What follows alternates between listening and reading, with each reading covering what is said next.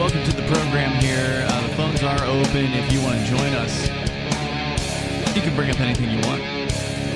The number is 603-283-6160. That's 603-283-6160. Here tonight, it's Ian. Peakless Mountaineer. And the authentic Lord Reverend Dr. Captain Kickass Buckshot Esquire, if you will, is also here. Captain, you were interested in talking about the $5 million president tonight. What is that all about? We can make him slower. Slower. We can make him fall down more. Weaker. Worse than he was before. During the pre-show prep, we were talking about, I don't remember who did it, but one of these skit comedy shows, maybe Saturday Night Live or Mad TV or something like that. A long time ago, they did a spoof of the $6 Million Man, and instead they made the $600 Man. Okay. It was built out of toaster parts from a junkyard and blender pieces, and because they had no budget at the time for the military. But now, wrong kind of $5 Million Man. This one is none other than the president, Joe Biden. Well, what about him? Well, would you like to buy Joe Biden? Apparently, he's for sale for $5 million. That seems kind of cheap for a president. That's what I said. Yeah. What a bargain. Right? This seems like, basement pricing. Is there a sale today? Is it a holiday? What's going on? This from Zero Hedge.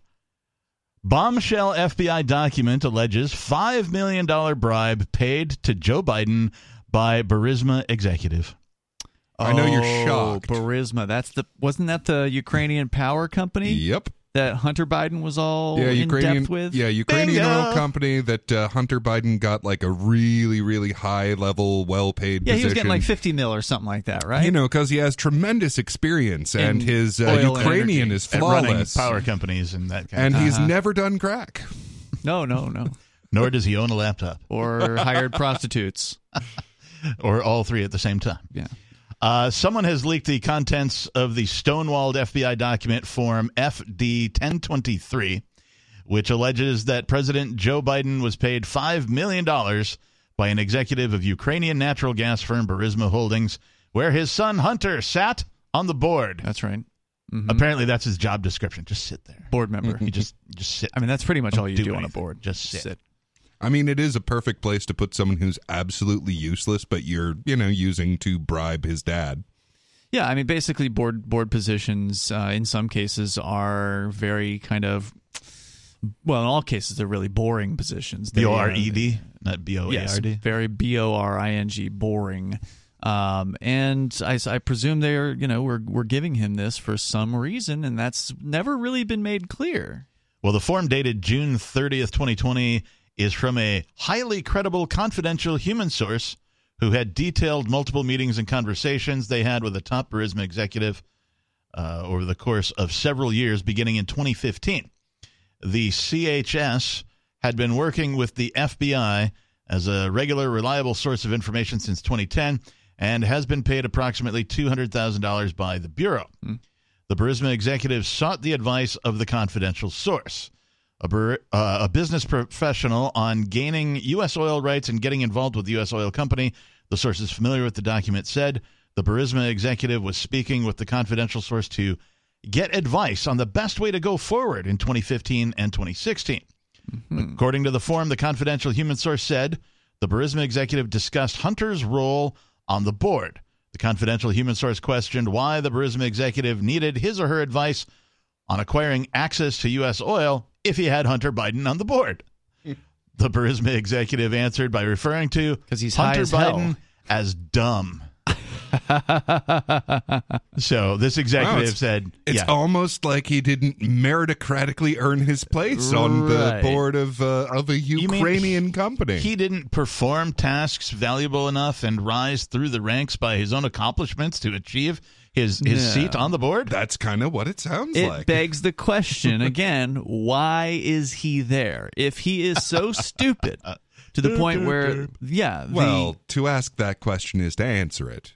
I mean, obviously, this is a way of bribing the people in actual power. Sure. And the funny part about this, because the American government runs Ukraine. Pure and simple. So when the coup happened in 2014, Burisma didn't even bother to try and bribe the new incoming government. They went straight over their head to their managers in the United States government. Smart move. It is. It's a real cost-saving motion right there. You don't have to bribe a bunch of people when you can just bribe the president himself. Exactly. Why bother with these middle management types when I know who you're taking orders from? Or in that case, the vice president. Yeah. Close enough. Yeah, exactly. Or who knows if Barack Obama got himself a cut, too. Oh, I wouldn't doubt it. Yeah. And either way, that was the reason for it, which is why he lost his job as soon as Obama was no longer in office. Wait, who lost whose job? Oh, Hunter Biden lost his job as At Burisma. At Burisma, yeah. Oh, I didn't know that detail. Yeah. Oh, yeah. The second that they lost that election, it was announced that they were letting him go with a nice severance We don't need your package. services on the board anymore. Yeah. Was it like $5 million? I don't remember how much it may have been, actually. According to the Burisma executive, the company had to, quote, pay the Bidens because Ukraine's lead prosecutor, Viktor Shokin, was investigating Burisma. According to the CHS, he suggested that the Burisma executive pay the Bidens $50,000 each. That's it. This is the part in the movie Austin Powers where everybody laughs at the paltry sum of money that's being, they're anyway. To which the Burisma executive replied, no, not $50,000. It's $5 million. $5 million, okay. $5 million for one Biden, $5 million for the other Biden, the executive reportedly said. Okay, all right. So five for Hunter, 5 for Dad. One can only assume these things, but this is a supposed quote from this executive. It sounds to me like Dad wanted his son to be taken care of, right? Because he doesn't bring anything to the operation. He doesn't bring anything to the board. He doesn't have any expertise on securing oil rights or cutting deals with American oil companies. Yeah. He has no power to assist with any kind of governmental issues. Right. So it was totally like a nepotistic thing. Like, oh, you're going to help me out. Well, you need to help my son. He's a crackhead. Well, yeah. And if you look through the emails, it'll be like, and this much to the big guy, which is pretty obviously his dad. So, yeah, this was very simply a way of getting a cut to Biden. I mean, these are all just ways of paying bribes without them appearing to be bribes. Sure. Just like books and speaking tours, all of these things. Totally legal. Yeah. And there's some of that as the article continues. The $5 million repayments appeared to reference some sort of retainer that Burisma intended to pay the Bidens in order to clean up several issues, including the investigation led by Shokin. Another source told Fox. The idea being that the Shokin guy was the prosecutor in Ukraine, right? But the idea being that because the United States put all these guys in power, essentially, that they could whisper down the line and say, "You need to lighten up on Burisma." Right. Right. The CHS believes that the $5 million payment to Joe Biden and $5 million to Hunter happened as the Burisma executive said he paid the Bidens. So through so many different bank accounts, that's a quote, through so many different bank accounts, that investigators would not be able to unravel this for years. The document does make reference to the big guy, as you mentioned just moments ago. Yeah, I mean, this is all about another form of regulatory capture. So they know that the laws that'll be put in place by this new government will only happen with the okay of the American government. So they don't want the new government to put in laws that restricts them. They want the new government to put in laws that restricts their competition. Right. So this is their way of making sure that they can whisper in those particular ears so that the laws that do pass in the new propped up puppet government are only the ones that benefit Burisma. You have to wonder what they're doing now. Are they... Is Hunter back involved in some way, shape, or form? He's back in crack. Yeah. I guarantee you that they're just as up to their noses in corruption as they used to be. I mean, it's an intensely corrupt country, honestly. They are tyrants, aren't they? Well, so there's tyrants and then there's tyrants, right? So, like, we complain very frequently about the new things that they're, adding on top of the tyranny in this country, but I wouldn't compare it to, say, North Korea. So there's tyrants and then there's tyrants. So like North Korean tyranny is a much worse form of tyranny, without a doubt.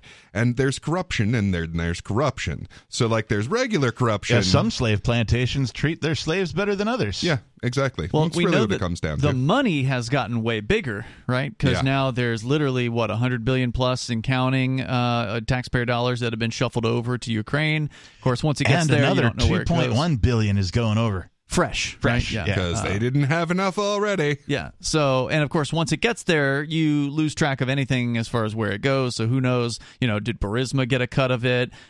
Did the Nazis that are in the military there get a big cut of it? Who knows where that money's gone? And I know where some of the money is going is it's coming right back around. So like they, when SBF got caught with the FTX. Yeah, with the founder. FTX problem. So one of the things that came out, because, all of a sudden these are public documents that everyone gets to look at. One of the things that came out was that that money got laundered, so it went from all of us to Ukraine, from Ukraine to Sam Bankman-Fried in FTX, and from FTX back to the Democratic National Convention.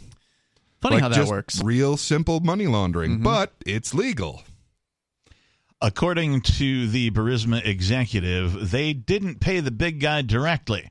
Meanwhile, sources tell Fox that the Burisma executive appears to be at a very, very high level of the company, with one source even suggesting that it could be the president of the company, Mykola Zlochevsky, though the executive's name is redacted in the document. Okay. Biden notably bragged on camera about quid pro quo arrangement to have Shokin fired. Wow. Yeah. I said he says all kinds of things out loud, and there's never any kind of consequence. That was honestly like it was a conspiracy theorist's wet dream. So there he is at the what is it? It's one of those round table, like the on like Foreign G7? Affairs, the Committee on Foreign Affairs, Okay. I think it was. So he's at, one of the like big conspiracy roundhouses that these people of immense power are always on. That and the Trilateral Commission and that sort of thing. So he's at that, speaking there on the record about this corruption, where he says that you've got to get rid of this investigator who's going after his son. And if you don't get rid of this investigator, I will be on that plane and you're not getting your money. Here's the actual quote from Joe Biden. I'm leaving in 6 hours. If the prosecutor is not fired, you're not getting the money. That's the actual quote Biden said in 2018 at a CFR event. That was it. Yeah, CFR, Council on Foreign Relations. Interesting. That was during the Trump administration. How? I guess he just has enough connections. He said that about when he was under Obama, because he was actually visiting that country, I think either with Obama or on his behalf. Huh. Okay. And wouldn't you know, he got fired. Yeah, I bet he did. SOB, he got fired. That's the actual. It says, well, son of a. Can I say that on the air? Son of a bitch. Yeah. I guess so. Son of a bitch, you got fired. Son of a bitch, he got fired. He continued, and they put in place someone who was solid at the time. Solid. I guess solid means solid with the feds on their side. Yeah. Solid means he's in the mafia. On the take. He's on the take. He's not going to go after this corruption and, ruin our gig. Of course, we would be remiss if we didn't note that this is exactly what Trump was impeached for asking about after the 2019 phone call with Ukrainian President Zelensky, who Trump asked to launch investigations into the Biden family, particularly Hunter's dealings with Burisma and Joe Biden's involvement in Shokin's ouster. Yeah, when it comes to international corruption, Ukraine has more than its fair share. Like a really significant more than its fair share that goes through Ukraine to launder all of this. And look what Trump got as a result. Right. He's got 37 charges now that he's facing in federal court. Well, and that's one of the things. Like, these are permanent messages that they are giving to any new presidents in the future. This is what we will do to you. Right. Yeah. This is where the line is. Here's where our line is. You do not mess with our payday, and here's our payday. There's just a couple more points in the article. The confidential source, according to sources familiar with the FD 1023 form, told the Burisma executive he should, quote, get away from the Bidens, and said the executives should not want to be involved with them. A source familiar with the document told Fox News Digital that the confidential human source goes on to detail a later conversation with the Burisma executive following the 2016 presidential election. The confidential source asked the executive if he was upset that Donald Trump won. The source said the Burisma executive told the confidential source that he was an oracle, referring to his or her advice to get away from the Bidens due to fears of potential investigations into their dealings. These revelations came to pass after a whistleblower approached GOP Senator Chuck Grassley and House Oversight Committee Chairman James Comer to let them know that the FBI was in possession of document FD 1023. Well, of course, nothing will be done about this document, but it's interesting nonetheless. And in the same way you referred to President Trump facing charges and being impeached, and we've seen this happen before. Nothing's going to happen. Not charges. Yeah, okay. You think nothing's going to happen with this? I think nothing's going to happen. What do you mean by that? Nobody prosecutes a former president. He's being prosecuted. Yeah, but it's going to fall apart. And you think so? Yeah, I think it's all just going to... I'm with him. Really? Or he's going to get off completely. It's a dog and pony show. Really? Okay. Let's run these ideas. Let's investigate, in our own little imaginary world, what will happen on A or B, right? Okay. So... Well, first of all, before you do that, it is certainly unprecidented what they've done, right? Like no president has ever been raided by the FBI in his home. Right. That happened, and as soon as that happened, I'm like, all right, all bets are off. I thought he was untouchable like every president, and no, he's not untouchable, at least in that way. And now charges are being brought, 30-something charges. I mean, that's a pretty serious array of charges. They may end up bringing more later on if they treat us, they treat him like they treat anybody else.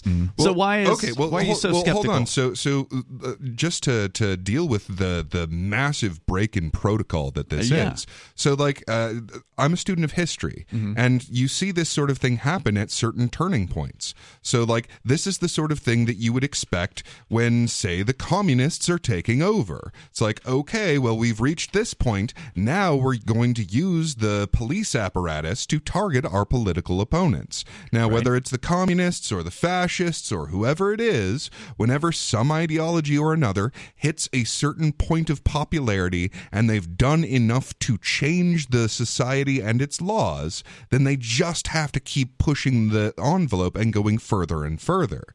Like they reach that point where they just have to nail it, or else they're all going to be put in jail. So why would they backtrack? If they're going forward, if they're trying to send a message, why would they backtrack and drop the charges or botch the case, throw the case, or whatever? I mean, what are you predicting is going to happen here? Oh, what I think is going to happen is that none of this is going to go anywhere. So, for one thing, part of this, meaning they'll lose a jury trial? They know that Trump is not going to exit any wars. They know that he's not what they want. He did kind of draw down Afghanistan, didn't he?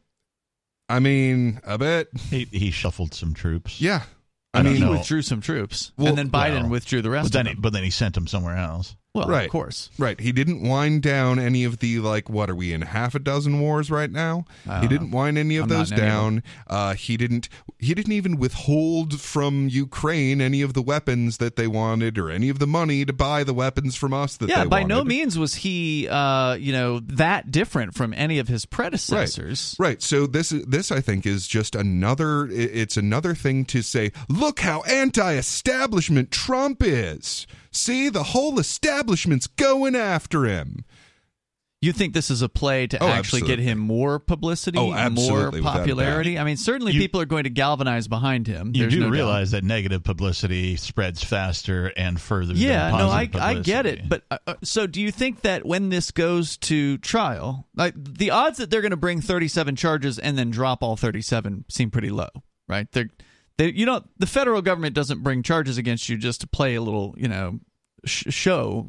It's not a show, right? Like they're going to go forward with this. Or is it, right? Because it seems to me like this is a lot like watching some episode, on the next episode, of the United States of America. Previously It seems to me like his best chance is to hope that a Trumper gets on the jury, and the odds are someone will. I mean, 12 people, there's a good chance at least one of them is going to be a Trump fan. So, based on history, I don't think anything is going to happen other than a whole bunch of people are going to be talking about it. This one's being held from, the jury selection is from Florida, right? Or is this the one that's this would be the Southern District of Florida? Yeah. Well, there's going to be a Trumper on that jury. Okay. Like, there's going to be at least one Trumper that ends up on that jury, and he'll at least hang the jury, if nothing else. Okay. Yeah, I don't think that anything important is going to come from this. I think this is just it's no new. It's the no such thing as bad press. It's the WWE, right? Right. You know, this is just the next piece of drama in the soap opera that is the United States government. Yeah, and it's beautiful for both sides, because the Republicans get to, you know, really put on this amazing show of, yeah, we're the underdogs, we're taking down the establishment and draining the swamp, woo! Which none of that's going to happen. We know that for a fact, because none of that did happen in the 4 years that he existed as president, and in the 2 years that he was president and had the Senate and the House. So, like, no, none of that's going to happen. And I guess and on the left, they get to really flip out, and that's one of the big parts about this is, like, the whole woke movement has hit this point where it is either going to explode or fizzle. And that's why they have to keep pushing the boundary and be like, look, we have to do, if we have to break the law to make sure that these white supremacists do not end up in the White House, then that's just what we have to do. I guess another possibility for Trump is he gets elected before the trial, which, you know, federal government takes a long time to get to a trial. And then he pardons himself. And then pardons himself. Right. Pardon me, everyone. Or fires the prosecutor or whatever, right? Yeah. Yeah. And I mean, I'm just saying, historically speaking, this is unprecedented in any way, and not unprecedented, not to be convenient, and so based on history, no president has successfully been prosecuted really for anything. Yeah, and this is the first even attempt. And even, well, no, I mean, there have been previous impeachments and previous attempts, but those aren't prosecutions. At all of this kind of a thing. Those aren't criminal charges. Right. I'm okay, sure, but that's what makes this, you know, a story. Right? It is a story for sure. Outside of that, though, historical precedent suggests that nothing is going to happen. All right, that's an interesting prediction. And I believe it, because I think Peakless is onto something. What these people in power want to do is rile up the pitchfork people against the torch people, and the torch people against the pitchfork people. Meanwhile, they're all robbing us blind and murdering whoever they want to. That's a great point. And what's fun about this one, they can tell both sides that the other side is the racist ones. The number, if you want to join us here, it's 603-283-6160. That's 603-283-6160. Meanwhile, they're saying that there's this guy that this week, said UFOs are a real thing, and the government's been... man, they keep trying to get us to bite on that lure, and I'm really glad so far it ain't working. All right, you're skeptical. More coming up here. It's Free Talk Live. Free Talk Live is brought to you by Dash Digital Cash. Dash is the cryptocurrency designed to be used for spending. In addition to being one of the world's first cryptocurrencies, Dash was the first crypto project to have a decentralized autonomous organization that to this day continues to improve and promote Dash. Every month, 10% of the mining rewards go into a treasury. Anyone with one Dash to spend can put forward a proposal to the Dash masternodes to vote on. The masternodes vet the proposals and decide which ones move forward and are funded by the Treasury. In fact, that's exactly how we got this sponsorship. Nowadays, DAOs are plentiful, but Dash paved the way by doing it first, nearly a decade ago. Dash is one of the oldest cryptocurrencies and is widely available on exchanges and in multi-crypto wallets. It's easy to get and use Dash. Start by learning more at Dash.org. Thanks to the Dash DAO for sending us 32 Dash per month to promote Dash on the air. Visit Dash.org to learn about Dash. Dash.org. It's Free Talk Live. Phones are open if you want to join us on this live Saturday episode. The number is 603-283-6160. That's 603-283-6160. We're talking about the corruption that, of course, is inevitable when you have a position that is as powerful as the President of the United States. Well, and if you have an organization that is based on immoral acts and unethical behavior that claims a monopoly on violence, that organization can't help but be corrupt. Indeed. By the way, I want to say thanks to Daniel Gaudreau, who is a Free Talk Live supporter of our AMPS program. You can join AMPS, as Daniel has done. Silver level, what is $5 a month, and that is all that we ask over at amps.freetalklive.com. AMPS stands for Advertise, Market, Promote, and Support. It's a way for you to get behind the show here and help us continue to spread the ideas of liberty and peace, freedom, cryptocurrency, the things we like to talk about here 7 nights a week on broadcast radio and beyond. We're on podcasts. We're on live streams as well. So thanks, Dan, for supporting us. And you can join him over at amps.freetalklive.com. It takes you to our Patreon page where you can sign up with debit card, credit card, or PayPal. If you don't care for Patreon, and there are reasons to not care for Patreon, you can use our Odyssey channel as well. There's a way to donate through that. You can get a monthly donation set up with your debit card or credit card. Go to video.freetalklive.com and click the join button at the top of our video channel, and you can get signed up there. And then you're supporting Odyssey with the fees instead of supporting Patreon. So either way, the money helps us do what we do. So thank you. Correct me if I'm wrong.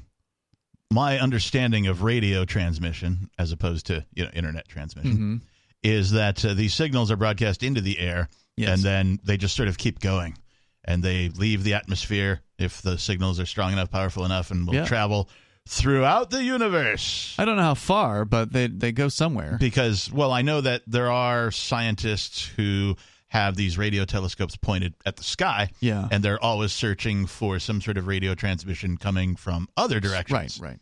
So it seems to me that Free Talk Live is intergalactic. It could be. I don't know how radio transmits out beyond the Earth. I'm not sure. No, the other galaxies are too far away. Yeah, I don't know. Like whether or not it's intergalactic depends on whether it's reached another galaxy, and it takes more than, say, 20 years at light speed. All right, so can we say we are interstellar, though? Good point. How about galactic? We are galactic. Okay. Okay, we are enough. A galactically broadcast cool. radio program. All right, let's go to the phones here. We got Tim on the line in Florida. You're on Free Talk Live. Go ahead, Tim. This is Tim on the line in Florida. Yes, sir. So I took my friend Bill. He's 86-year-old. I took him to Walmart yesterday. It's nice of you. No, it was the day before. Anyway, there was an issue. We roll up because he's got a person living in his place, and they've taken over the living room, and they're on his TV. And is this an unwanted person, like somebody who's? It's well, I don't want to get into the whole story, but it's actually the owner of the apartment. Let's say he was evading a divorce situation and property ownership, and it ended up, he lost everything. So anyway, he's got this guy there now. He's going to be leaving at the end of the month. Not the point, but he's there in the living room now. So like he's watching the TV. So I took my friend Bill to Walmart to get a Roku, and he brought some printer ink. So we're talking about like $140, and then he wanted to get $100 cash back. This is basically the legacy banking system, and this is a story about how the legacy banking system both failed my friend who was 86 and it basically embarrassed him at Walmart for no good reason, and we still don't know why. All right, what happened? So he runs his card, puts in his code. His code's right, and it declines. It declines like 3 times in a row. And the Haitian chick is trying to help him, and I'm like, look, it's not the chip reader. It's something else. Something with his account. In other words, the bank's doing it. Yeah, because the guy's waiting behind us. So finally, I'm like, I whispered in Bill's ear. I'm like, let me run my credit card. I ran my credit card so we could get out of there. Right. The next day we went to the bank. The guy didn't know why, but he said, yeah, your card's good. Well, was there a balance in his account? Yeah, I mean, he's got $38,000 in his account. So it's like, did he say why his card was declined? Canceled. Yeah. Nope. They don't know. I mean, they should be able to figure that out. They should be able to look at the transaction logs and say, okay, well, this was the reason or whatever. And maybe he was getting his PIN number wrong. It even hit his account as pre-authorization like 5 times. Whoa! So if he had only had like $500 in his account, he would have gone negative possibly. Right, because that pre-authorization hangs out for a while, and if you stack them on top of each other, it can actually prevent you from making any meaningful transaction.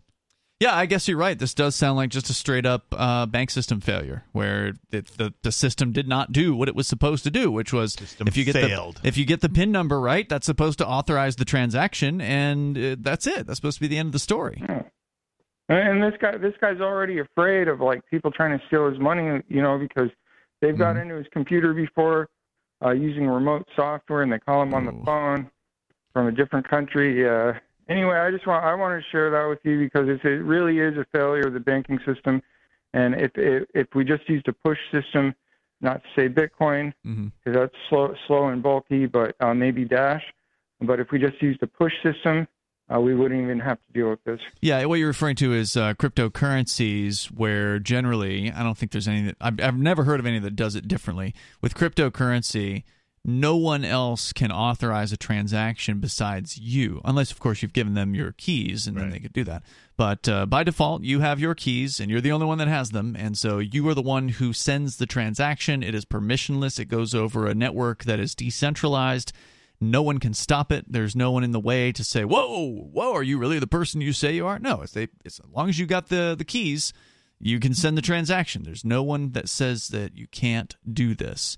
There's no unless the internet's not working, your transaction is going to go through. It's going to make it to the receiving party. So here's the question that I have about this. Is he taking this warning for what it is? Look, you've got thousands of dollars that at any time they can just say, no, you may not spend these because it's not your money. You have an account with someone else. You have a loan that you've made to a bank. You don't have money. Now, if you had like a safe full of gold backs or an account full of Bitcoin Cash or something like that, you would have money. But what you have when you quote-unquote have money in a bank is you have made a loan to a bank, and it might repay it when you ask for it, or it might not. Is there an answer, Tim? Does he feel differently now about the banking system, or is this going to be looked at as just a one-time fluke, and he'll just keep on doing what he's always done? Did we lose you? I think we lost Tim. Tim, thanks for the call tonight. My guess is at 86 years old, he's too old to change. Yeah. Not knows what interested gold is. I do want to say, though, that the legacy banking system, regulated by, the U.S. government as well as the Federal Reserve vicariously through the government, is not designed for human ease. It's not designed with customer service in mind. It's not designed with any of that in mind. It is designed to be a grinder, right? That's all that it does. And if you get caught up in the churn of the system, it will chew you up and spit you out. Yeah, and the fact of the matter is that's not where they make their money. That's why it isn't designed for our benefit, because we're not their real customers. Their real customers are BlackRock, the federal government, all of these incredibly corrupt entities are where they're making their real money. Yeah, who oddly enough are kept very happy. Indeed. And that's why, when something happens where it's like, oh, right, I've got depositors who want their money back. When something like that happens, they're just completely taken aback. And sometimes it'll cause the entire bank to fold because they go, oh, right, we have customers, like depositors that actually want their money sometimes. Forgot about that because we weren't making any of our money from you guys. We were making our money from the people who pay us back for the loans on the money that we printed out of thin air. Yeah. I do recall sometime probably in the last decade, you guys are familiar with payday loans. Yeah, sure. Right? Very high interest. Very high interest. A lot of folks get caught up in that that churn, and you end up losing money big time, or they start playing one against another. So they'll go borrow from one payday loan company and borrow from another one to pay the first one off and that kind of thing. Yeah, what really got me was one day I logged into my then non-credit union bank account. And after, because I was looking to see, I was actually searching for a new bank. I wanted to get out of this one bank because they had done me wrong on some overdraft charges. And I was like, I'm done with you guys. I'm just moving my money. And lo and behold, inside of my user interface on their website was, hey, you already are on direct deposit, and so we've enabled this new payday loan feature right in your bank account for you. Yeah, same high interest rate as the payday loan places, right? They just took, literally, the bank stole the payday loans product and put it inside of their user interface for when their customers log in. Good bank to leave, for sure. Yeah. You had a story about banks tonight, Peakless. Why don't you pull up the latest on Wells Fargo, one of the largest banks in the country, And we'll get to that in a moment. But first, let's go to David in San Francisco. David, you're on Free Talk Live. Go ahead. Oh, yeah. Hey, I got when I took financial management in college, they taught us never, ever borrow over 3%. And when you start looking at the Federal Reserve right now, they're trying to get borrowing up to 6%. And so twice dangerous. Yeah. And it's, this, I've forgotten the term you use about the banking system, but it's the old boy system is designed to keep people in perpetual debt. Yep. And the idea of, in fact, when Biden was talking about getting the kids out from underneath the student loans, he would be basically creating an enormous opportunity for them to expand and actually create something instead of being locked into perpetual debt. And the idea of cutting a few loans would free up so many people, inventive ideas and ability to rebuild your back porch or enhance your house and your other assets. It's just so penny wise and pound foolish to be talking about stifling the student loans problem. Yeah. So wait, you're saying people should have the federal government pay off their student loans? Well, not exactly that. It's if you know about. And by that I mean taxpayers. Well, the fake colleges. That there were a bunch of, 5-10 years ago, there were these fake colleges that were trapping kids into borrowing money to go to an online university that was basically giving them a kindergarten education. That's about what they're getting in the regular universities at this point. Well, that's not true. No, every it university really is. has got its own if you look into the effect of the so-called education that they're getting in these colleges, in a lot of subjects, they are more informed and capable. They are more capable before they go to college than when they come out, especially in things like economics. They certainly are not as likely to question so-called authority once they get out of government school or government college education. The most obedient people that we see in these surveys that are being done are the people who have the highest education. If you've got a master's degree, you're more obedient. If you've got or you're the most obedient if you've got what's the lower one below that, whatever the 4-year. So how many of those classrooms you've been in personally? Too many. Yeah, same. Oh, I'm sure. But the money. Well, so you sound like you don't believe us that we've been to college. Yeah, no, we've been to college. It's garbage. Yeah, what was it? Junior college? Was it Harvard? Was it the School of Alabama? It very much does not matter at this point. I do have a question for David, though. You said at the top of your call that when you went to whatever it was, financial management class or whatever it was, that they taught you never to borrow more than 3%. Do you remember why they taught you that? I'm curious. Well, yeah, as a business, it goes back to that the baby boom was cheated. That 3% was actually considered high compared to what people from World War II were paying. I'm a baby boomer, so, the baby boom kids were the kids of World War II. Mm-hmm. And when a VA note, you could buy a house for 1.25%. On a VA note. If you were a World War II vet, the government would lend you money to buy a house at 1.25. I think it was 1.5. And so, but then the baby boom, Vietnam comes along, and Richard Nixon decides to punish the baby boomers for opposing the war, and he starts doing the sky's the limit for interest rates.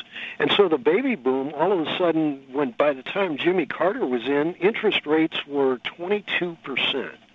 Not 3%, not 1.5%, but 22%. So credit card rates. Yeah, crazy numbers. Yeah, and so when I was taught 3%, that was actually, better than twice as high as World War II vets. Okay, so it's a question of historical reference. I got you. Thanks.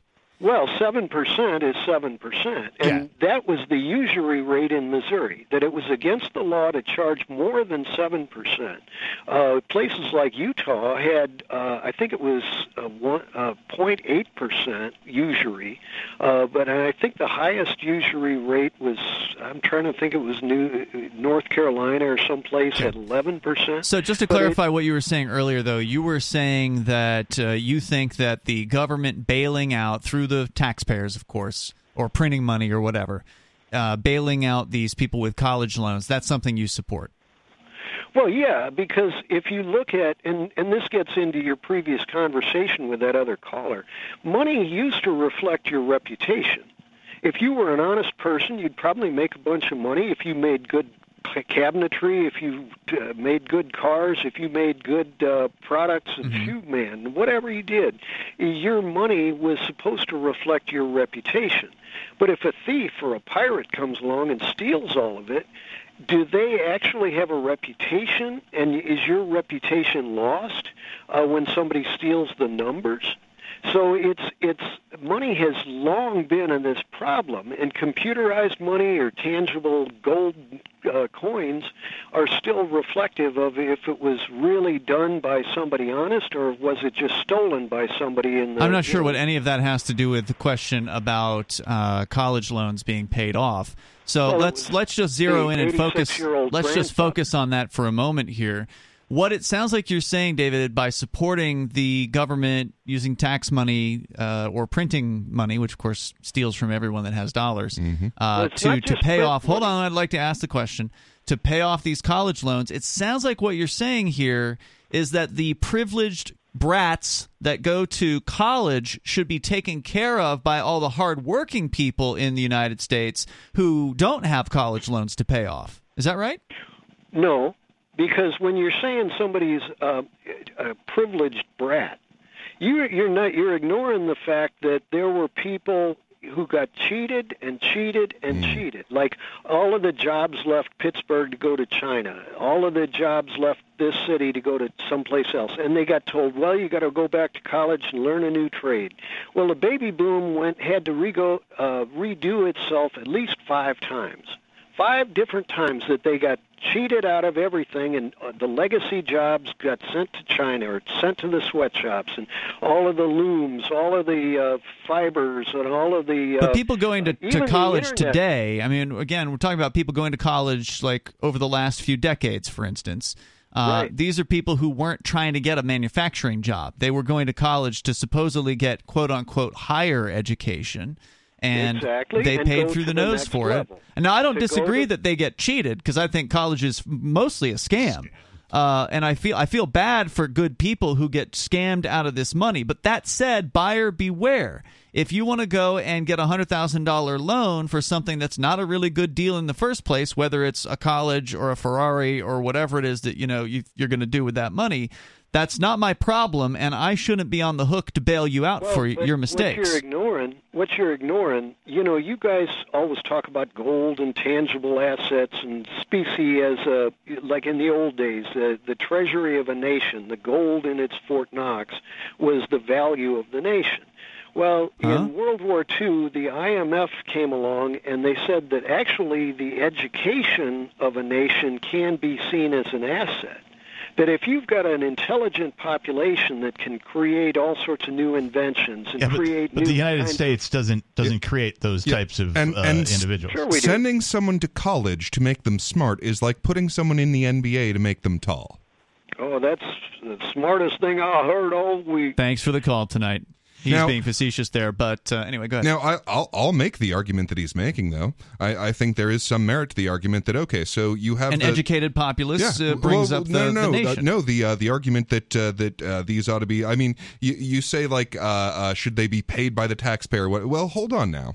So these loans are fundamentally are made by the Department of Education. Like, they're the ones who are ultimately on the hook for all of these loans. So these are government loans. The people that made these loans are the government. Right. Now, they defrauded all of these people. Yeah. They told them, hey, you will definitely be able to get a job. It will be a good job and a high-paying one, and it'll be in the field that you enjoy. None of that is remotely true at all. Sure. There's a ton of lies around college. So since at this point, the government has defrauded people, and those people are now on the hook to the government. Yes. If the government then forgives these loans to the people that it defrauded, I don't see how anyone's a victim in that. But that's not what the proposal is. The proposal isn't to just wipe them off the books. The proposal is to pay them off the books. So I would agree with you. If the government were simply saying, "Oh, we're just going to say forgive all these loans, and we're just going to cross it off. We're saying it's over, done day. Here you go, all paid off. Have a nice day, kids. Good luck with your lives." That would be one thing. Mm-hmm. But what they're talking about, or the proposal was, and I think it got frozen or something. There was some sort of court thing, I think, that froze the procedure on this. I don't recall the exact status of it.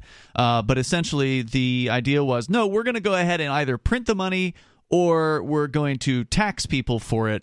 But the little guy is going to pay off these college loans.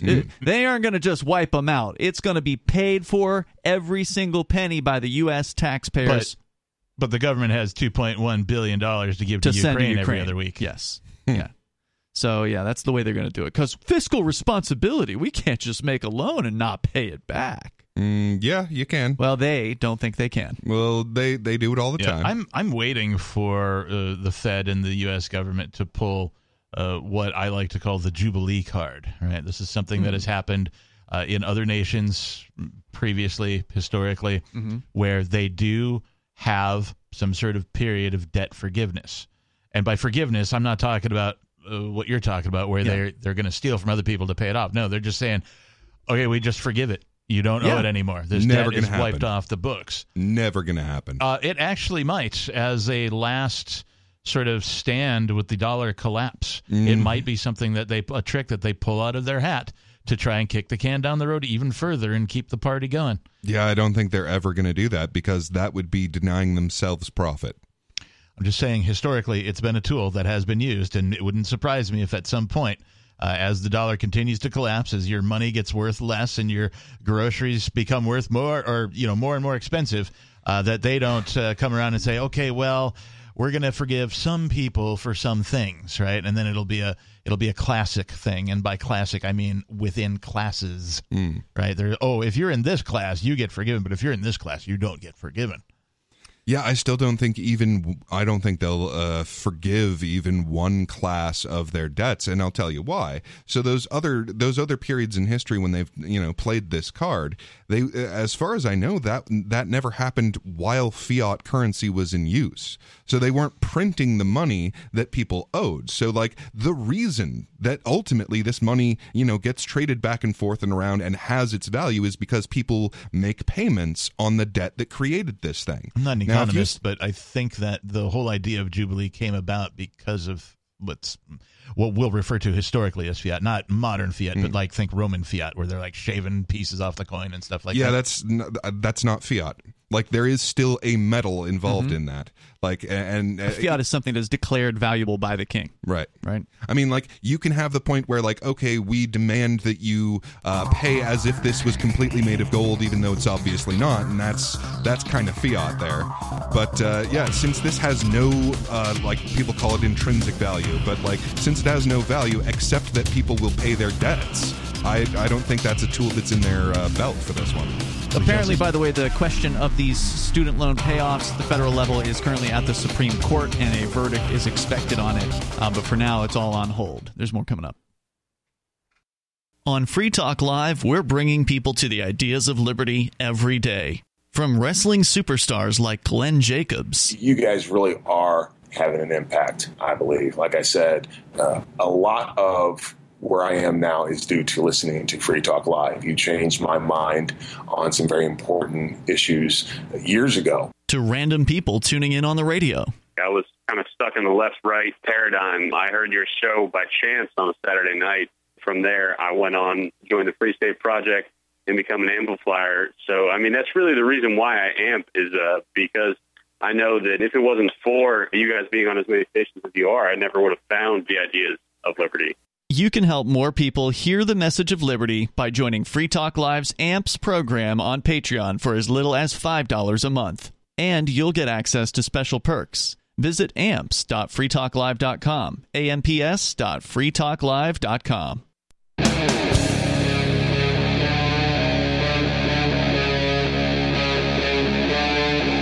Free Talk Live. It's Free Talk Live. We're kicking off the second hour of the program. You are invited if you want to join the show. The number is 603-283-6160. That's 603-283-6160. Here tonight, it's Ian, Peakless, Mountaineer, and the captain. We're going to go back to your phone calls and thoughts. Somebody brought up banks tonight. And Peakless Mountaineer, you happen to have a story about one of those banks, Wells Fargo, one of the largest banks in the United States. And apparently, at least one branch is severely limiting cash withdrawals. And there's also a limit, maybe company-wide, on ATM withdrawals as well. We can talk about that coming up here in a moment. But let's go first to Kev. He's calling us from Florida. Kev, you're on Free Talk Live. Go ahead. Hey, guys. I like listening to your show. Welcome, Kev. Wish we had a lot of time to go into a lot of stuff. But the Jubilee comment that you guys were talking about before, it's actually not a Roman tradition. It's an actual Old Testament tradition. I'm half Hebrew, half Irish, and a part Swedish, and it's what it is. It's a process of forgiveness. If you go back to the Old Testament, it's the story of Ruth and Naomi, and there was a redeemer in there. It has to do with a family that's been on a farm for like generations, and they didn't have a good crop or something. They would be able to go and get a loan to take care of their expenses, and if the land happened to be part of the loan, after 49 years, if they hadn't paid it back, all the debts were forgiven. It had something to do with a Solomonic tradition, or maybe it was King Saul. I forget which. It's been a couple of decades since I read it, but it's in there. And that's where the Jubilee concept came from, because, like, for example, in the story of Ruth and Naomi, they didn't have any male relatives because of some war or something that had happened. So they had no way to get their farm back. So they were working for somebody else's farm and, subsistence living. And then there was a relative or something, I forget the guy's name, Japheth or something like that, who came back from a war and was like this second or third cousin, and he could redeem their land, not only because he was the male family member, but he could also, take care of a loan. I think it had something to do with his military service or something. But that's where Jubilee came from. It's an old Hebrew tradition. Yeah, I know it's older than Roman times, and it's 2,000 or 3,000 years old at least. Yeah, I probably misspoke. When I mentioned no, you didn't, dude. The Rome you guys fiat got currency, so much stuff running around in your head trying to deal with all this stuff you're talking about. I know what it's like. I got 25, 30 years of research running around inside of my head. Oh, nice. So I remember when I first heard the concept of Jubilee regarding like financial forgiveness, other than like somebody referring to, correct. Other than somebody referring to like, hey, we're having a party. It'll be a Jubilee. Yeah. Right? The first time I heard it was the guy's name was David Graeber. He's dead now, and he's a self-professed anarchist, although he came from the left. So he's the guy who was credited with anarchy is not a bad thing as long as it has the purpose of not letting governments destroy people behind it. Right. Once you get too far into it, it gets to be chaotic. So anyway, David Graeber wrote a book called "The First 5,000 Years" or something like that. Was the title of his book, and That's pretty neat. I'm going to have to look that up. Yeah, he gave a variety of lectures, and one of them made it my way via YouTube. Of course, it's lengthy. I think it's almost 3 hours long. But he gave a lecture based on his book, and that was the first time I was introduced to the concept of Jubilee. And he goes into a lot of the things you're saying about how ancient it is and how societies over the course of time have adopted this Jubilee from time to time when it was necessary for states to do so. And you're correct in that it didn't exist with fiat, because the fiat is, throttle control, throttle as in choking somebody, not throttle as in speed, by a bunch of those who have the, I don't really want to say power, but the resources that others don't have anymore, and they can force them to do whatever they want. Whereas the Jubilee concept was land-based, because back then property-based, didn't really have loans from a bank. I mean, you grew your crop, you fed your family, you had your herds, or you were a craftsman, you made, carts or whatever it might be that people needed, like the older gentleman spoke about earlier, when you had the skills that people needed, like you guys talk about, value for services, so to speak. And that's why the Jubilee was it was part of the not civil, but what's the other term for like church type stuff? You got civil. You know the one I'm talking about. Not ecumenical, ecclesiastic? Not Eucharistic. Ecclesiastic. Yes, ecclesiastic. It was ecclesiastic law. And that's one of the things that the wait a minute. English from the 900s, Old Testament law. Wait, bear with me. Hear me out for just a second. What you're saying is that it's possible for one person with some means who maybe has a something resembling a bad crop in whatever their industry is. It's possible for them to survive that particular downturn by turning to his fellow man and pledging some of his property in return, meaning banks are completely useless and unnecessary? Yeah.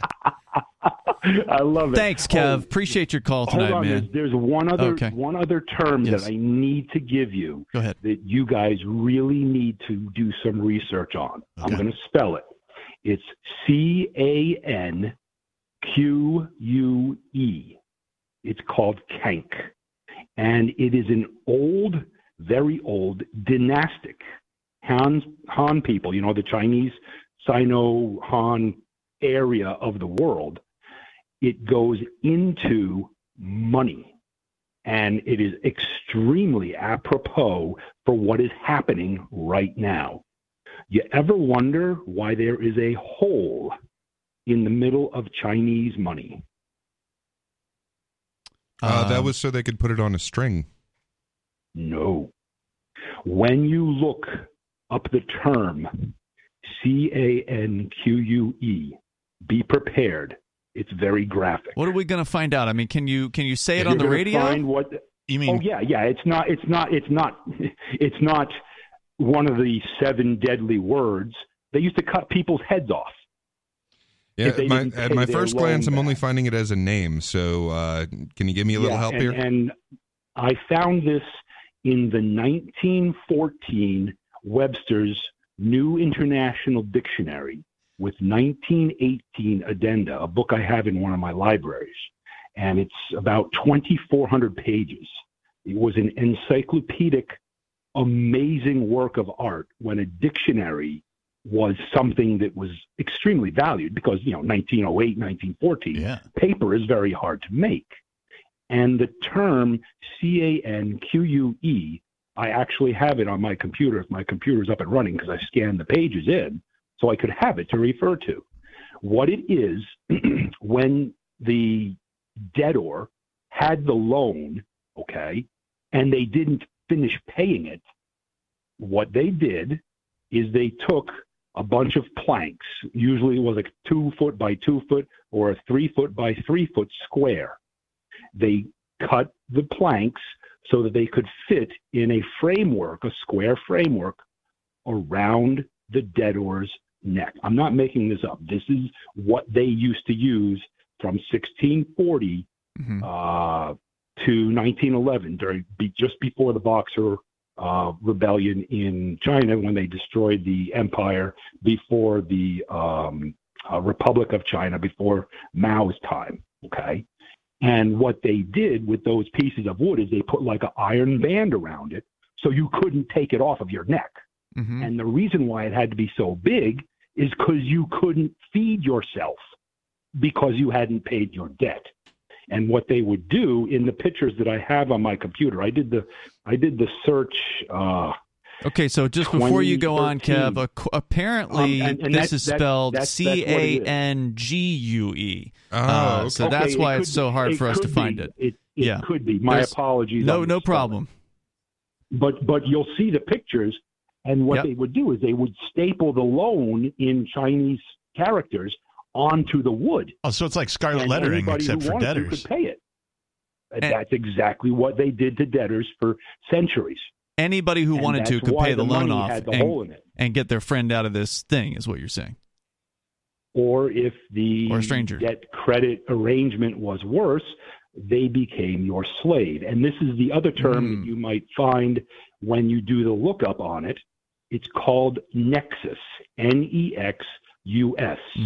It is an ancient Roman tradition going back to the 12 tables, wherein, and it was very, very barbaric, but and this is where I think the Roman mafiosos got the concept of cutting off a person's pinky, because in that concept of debtor and creditor, in the old Roman script, it was addicti, A-D-D-I-C-T-E-E,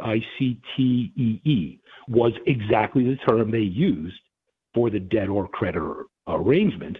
If that debtor didn't pay their loan back, the creditor or creditors were, and this is actually in an old dictionary from 1850, Bouvier, B-O-U-V-I-E-R. If you look him up, you can find in like chest of books or a bunch of different websites back in the 2010s and 2012 when I was doing my research, I found his dictionary, and they describe this other thing that they did with debtors. This is the nexus thing you're talking about. In the Roman tradition, which you guys were talking about earlier. So these are three different examples. So what did they do? What was the nexus exactly? What was it the thing they did? The debtor, the addictee, became the nexus between the creditor and any other creditors that he might have. You know, obviously, if you're in debt, you got to go borrow money for food, money for work, whatever it might be.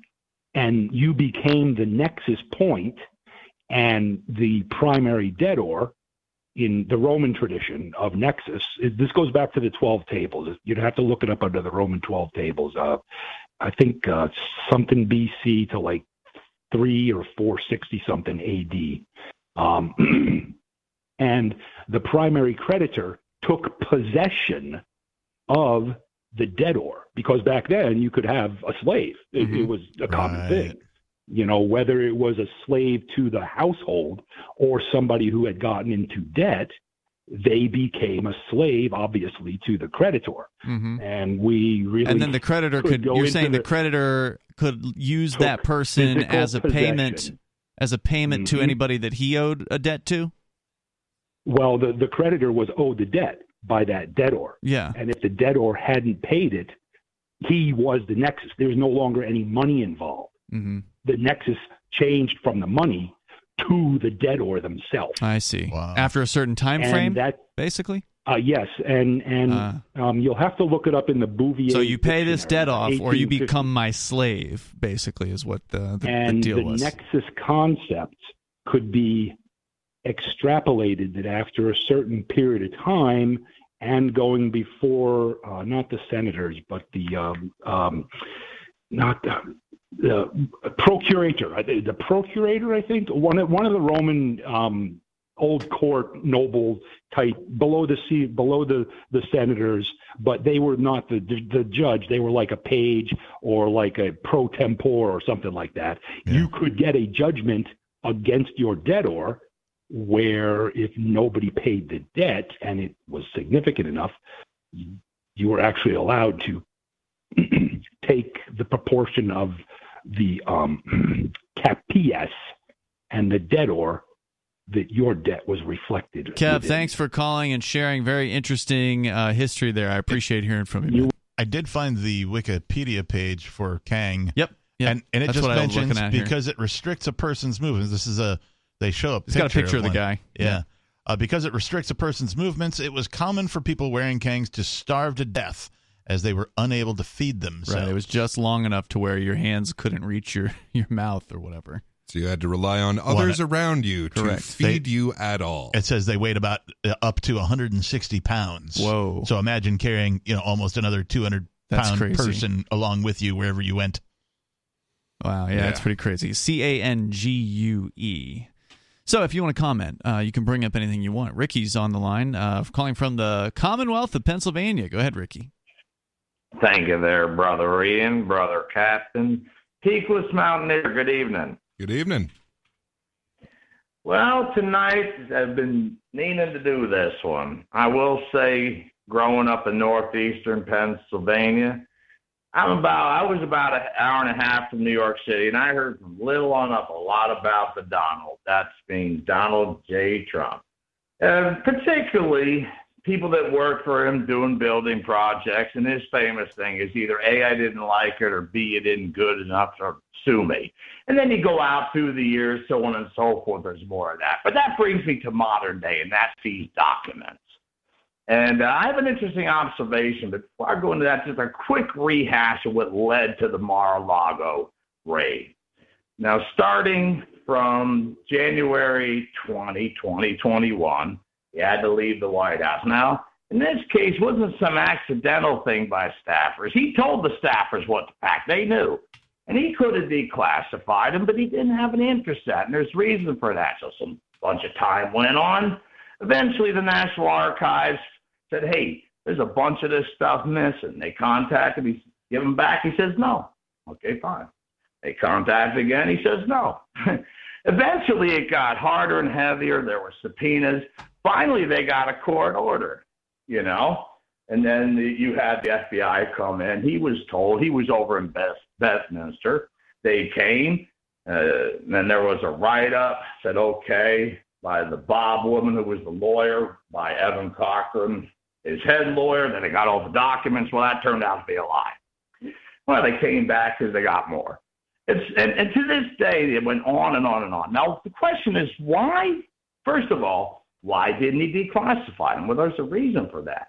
For the same reason he tried so hard to hold on to these. Now, I'm looking at not the crap stuff, but the stuff what's from the reason? Up to that's twice you've told us there's a reason. What is it, Ricky? Here's the reason. It's coming. This is it right now. It goes from classified to top secret compartmentalized. Those are the touchy ones. Ricky, now, get on with it. Here's the point. He only gives a damn about one thing, money. Now, I have no love for the he Donald. loves attention. What he wants over this, it's called extortion. And that's the scary part, because I don't care if you got the Secret Service protecting him, they would have got him. So I'm glad they You think, hold on, let me see if I'm following you. You're saying you think Donald Trump didn't declassify the documents that he's now facing charges over because he wanted to use them to extort people for money? Absolutely. And far, because let's face it, top secret compartmentalized. Who's he going to extort? I mean, government bureaucrats? Huh? Who is he going to extort? Government bureaucrats? Maybe even beyond that, because when you're dealing He's got money, though. That's the thing. I think, Peakless, you pointed this out before. Trump isn't about money. Yeah. He's got plenty of money. He wants power. He wants attention. Well, no, he's not even about power. And that's really the difference between him and your run-of-the-mill politician. And that's why they hate him so much, is because he's not easy to manipulate. Mm-hmm. Now, you can manipulate someone, an ordinary politician, quite easily. You just have to threaten to take away their power. Mm-hmm. So, for any ordinary politician, something like, hey, we will impeach you, you won't be president anymore, that is so scary that they will keep in line, because that is such a loss of power. Mm-hmm. With Trump, that doesn't work, because power's not what he wants anyway. He wants fame. So you don't buy Ricky's theory, then? No, not even remotely. No, and that's the thing. He wants fame. He wants to be the most famous person on Earth for all time. That is his end game. It will be the greatest, most famous person. Yeah. Thanks for the call, Ricky. And that's why the manipulations on him don't work very well, because we'll impeach you. You mean I'll be one of the only presidents ever impeached? Awesome. So did he not declassify the documents just because he's an F-up? I have no idea why he last I had heard, these are the same documents, right? That they raided Mar-a-Lago for? Supposedly, yes. Yeah, last I heard, one of his last acts while he was still president was to say, I'm declassifying any of the documents that I happen to have on my person. So And honestly, I think this is all ridiculous. Look, if we trusted this guy with these documents, why is he not allowed to have them now? Like, that makes absolutely no sense to me. Oh, because he's not the president, is what they're saying. Well, that's ridiculous. Okay, so go get the documents back. They did. Okay, problem solved. They want to charge him with felonies over this. Oh, yeah. So if you want to comment, you can join the show here. The number is 603-283-6160. But what you guys predicted earlier, show must go on. Earlier in the program is that you don't think this is going to go anywhere. You think that these charges are going to either fail in front of a jury or some other thing is going to happen. It will be a media production, the likes of which we have seen repeatedly.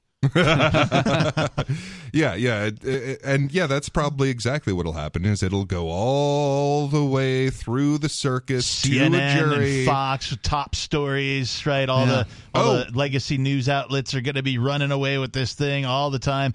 Both sides are going to think that they're right, and it's going to just further divide people. You mean a jury selected in Florida had at least one partisan conservative? Shocking.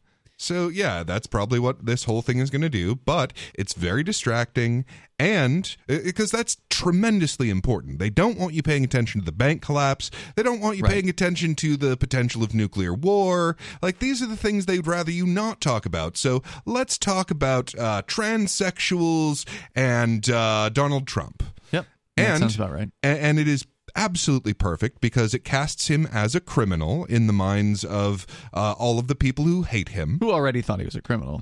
Right, but it gives them extra fuel, extra he did this, like there's a reason he went, there's a reason. See, I told you so. He's a criminal. See, even the courts say he's a criminal. It reinforces that line, because that's the thing, when you don't have Donald Trump for them to hate, they're gonna go home and smoke pot. They don't care about politics unless it's Orange Man. Right. Orange Man gets them out to the polls. Orange Man gets them motivated, unified with each other, so that instead of squabbling over, well, my form of socialism is better than your form of socialism. No. They're all unified against Orange Man bad.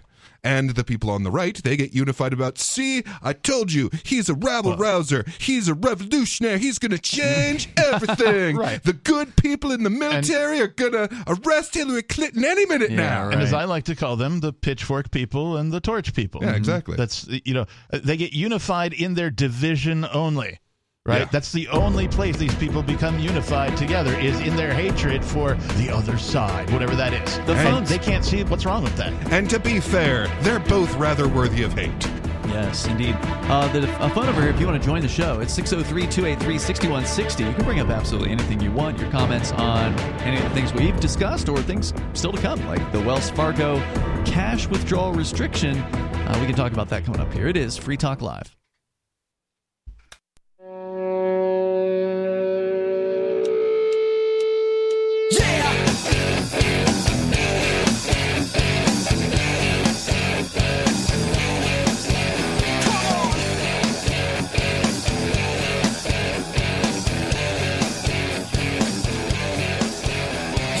Yes, it is Free Talk Live, and the phones are open for you. Should you wish to join us, you can comment on things we've been discussing, or you can bring up anything that's on your mind. The number is 603-283-6160. Free Talk Live is brought to you this hour by Dash. It's digital cash, a cryptocurrency designed to be used for spending, and it is on a big sale. There's been a huge drop in crypto's on sale. Cryptocurrency prices, especially the so-called altcoins, within the last 24 hours or so, dropped like 10%. So I think Dash was down earlier today to like $29 for one Dash. Dash, by the way, is particularly useful because, well, it's designed to be used for spending. And so you can send a Dash transaction for well under 1 cent per transaction. Compare that to Bitcoin, where you might be spending $2 to send one transaction, which is ridiculous. And Dash has some really cool features that ensure that it's undefeated as the most useful cryptocurrency in the marketplace. It got From a technical standpoint, it's nailed down. Their transactions are irreversible. The network is protected from 51% attacks by their chain locks technology, and there's no need to wait for a confirmation before considering a Dash transaction complete, so it's great for merchants. Dash is one of the oldest cryptocurrencies available, and it's widely available on exchanges and in multi-crypto wallets. It's easy to get. It's easy to use Dash. You can start by learning more at dash.org. You can, and by the way, big thanks to the Dash Decentralized Autonomous Organization for sending us 32 Dash per month to promote Dash on the air. You can visit dash.org to learn about Dash. That is dash.org. We're going to go to your phone calls and thoughts. Shauna is on the line listening to KXLY in Spokane, Washington. Go ahead, Shauna. Hi. Can you hear me? Yes, go right ahead. Oh, okay. So I just don't think that you guys are right when you say that Trump is after fame. I think you're right when you say he cannot be controlled and he's not a politician. And I think that's why they're afraid of him. He went into politics purely because he saw what was wrong in the world and with our current system of things. How do you know Yeah, this? I'm sure that he is just an absolutely pure-hearted angel. Why would you say he's not? Well, wow. Well, because he's a mass murderer, for one. Well, hold on. Why, Shauna? Trump's a mass murderer? Yeah, like Yes. every president ever. They're all mass murderers. Like, do you even know about Yemen? Do you know about the genocide that he contributed to while president?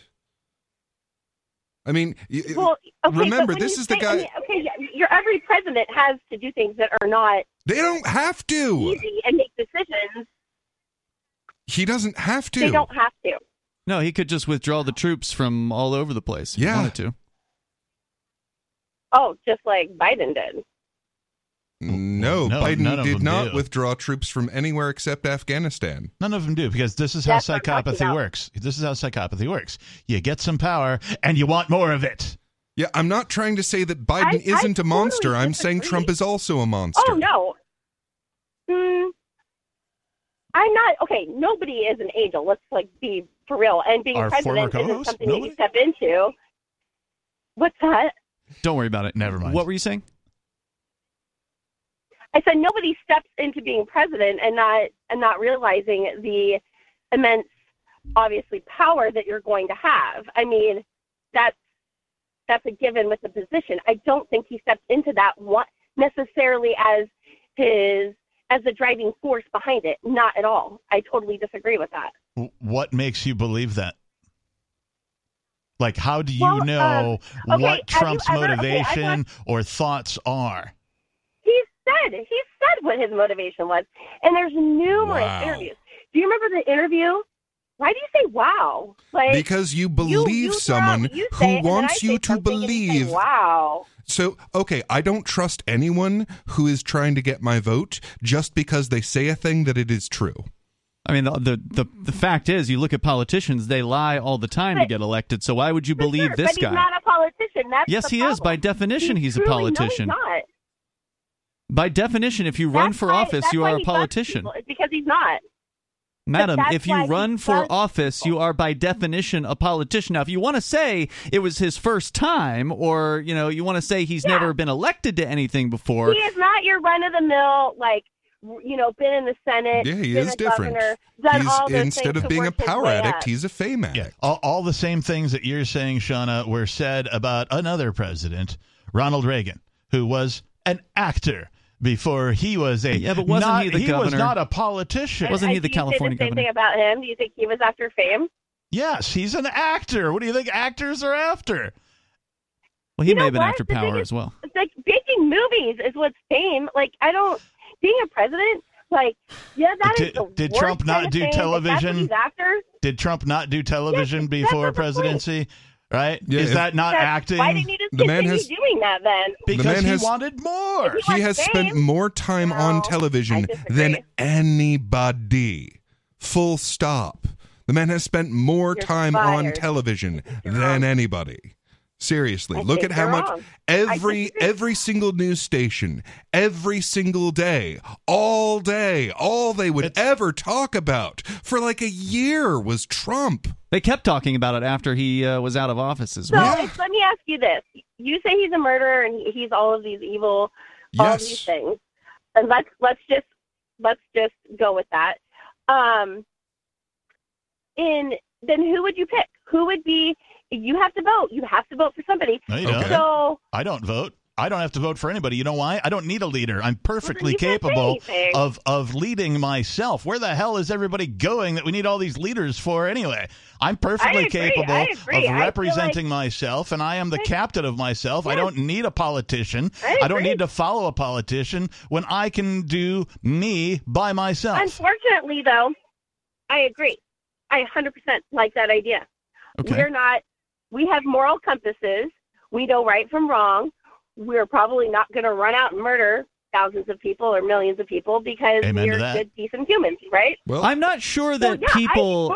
Hold on, Shauna. I think generally what you're saying is true. Like on a day-to-day living basis, most people do know right from wrong. They are not going to use violence against their neighbor because they can understand they wouldn't want their neighbor using violence against them.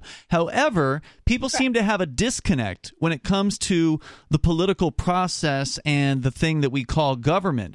They don't seem to understand that they are ignoring the wrong that this organization known as the state, whether it's the state of Washington or the United States federal government, is constantly committing. And they ignore that these men and women that are seeking these political powerful offices are using violence against them and their neighbors on a regular basis. And they just seem to forgive all of that. They believe that the next guy that's waving their in front of them saying, elect me, is going to somehow be different than everyone who's come before. And it never is true.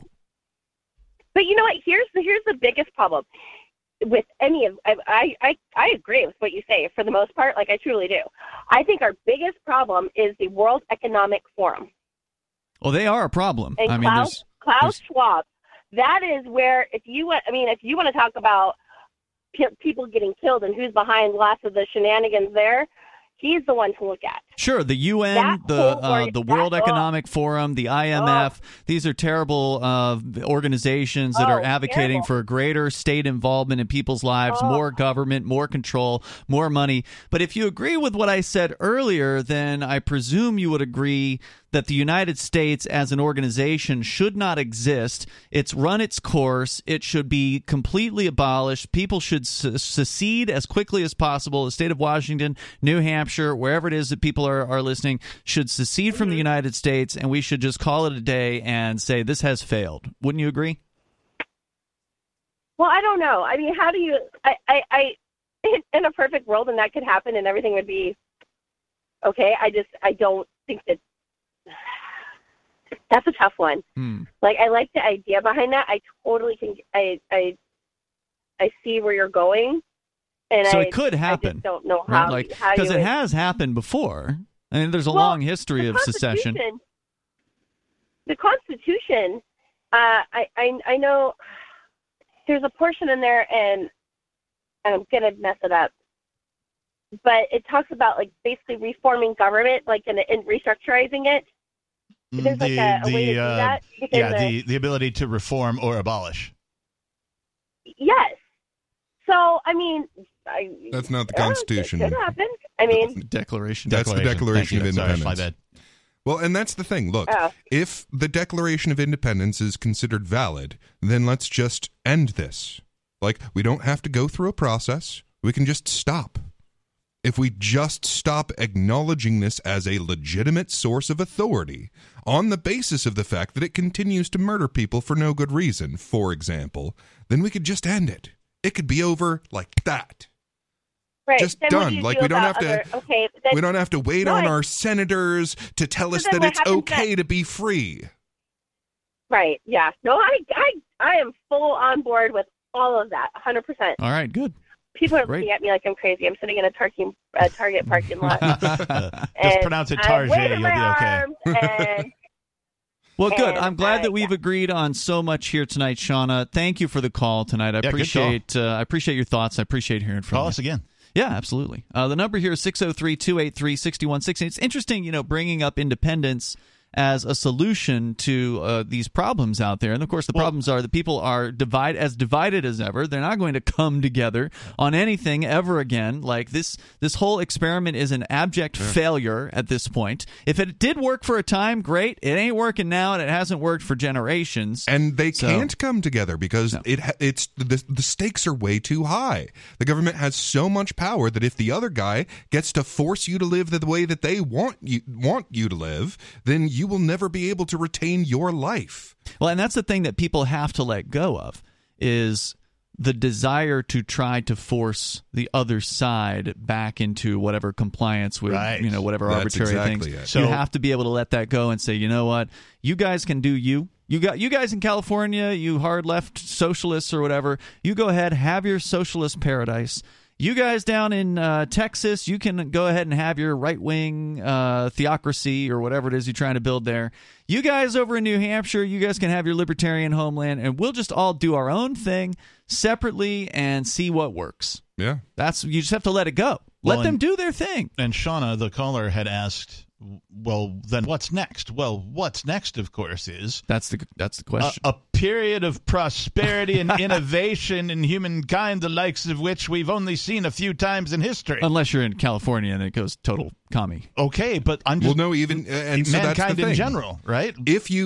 If they try out their communist plans and they fall flat on their face, as I believe they will, then at that point they will be forced to do something else, which will mean, they'll be late to the party, but they will also experience a period of innovation and growth, perhaps, the likes of which humankind has never even dreamt. And we have the best evidence to say that is what would happen. Yeah. And the best evidence is, of course, the history of the United States itself. Right. Before the government ruined currency, before the federal government decided it was going to be the ruler of everybody instead of the other way around where everybody was the ruler of it, right? What happened? The United States experienced a period of growth, innovation, and invention, the likes of which humankind had never seen before. Arguably, we're still coasting on that.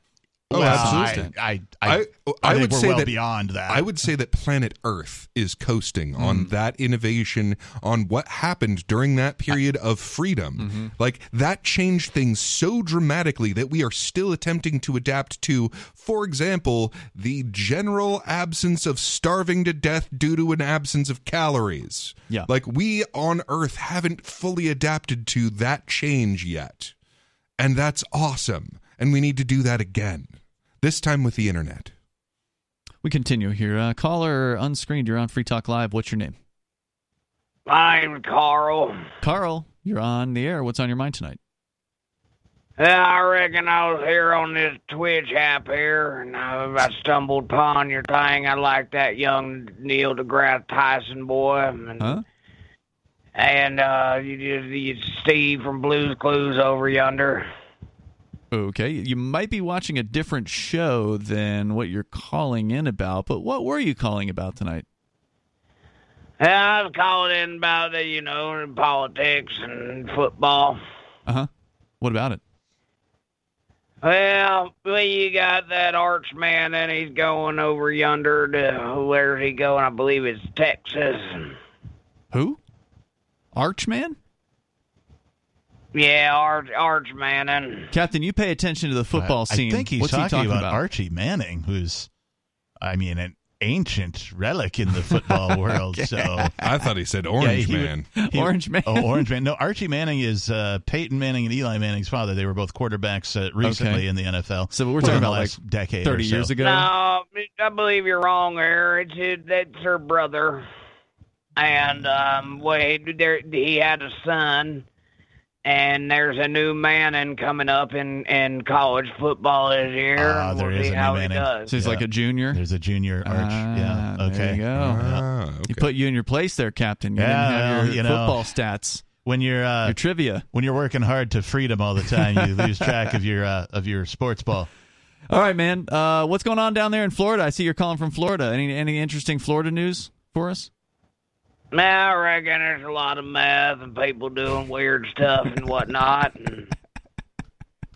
All right, man. Hey, thanks for the call tonight. Kind of, you don't get them any prospectors that love Twitch. Yeah, no, it was a good accent. Awesome. It was a good accent. It just didn't have much depth to it. He didn't have a good plan for the call. Like we've had some really good character callers over the years, and the best ones are the ones who can improvise real good. I mean, it's hard to do that. It is, yeah. The second best ones are the ones that have a plan when they call up. They got some points that they want to make. They got something for the character to say rather than just kind of I like football.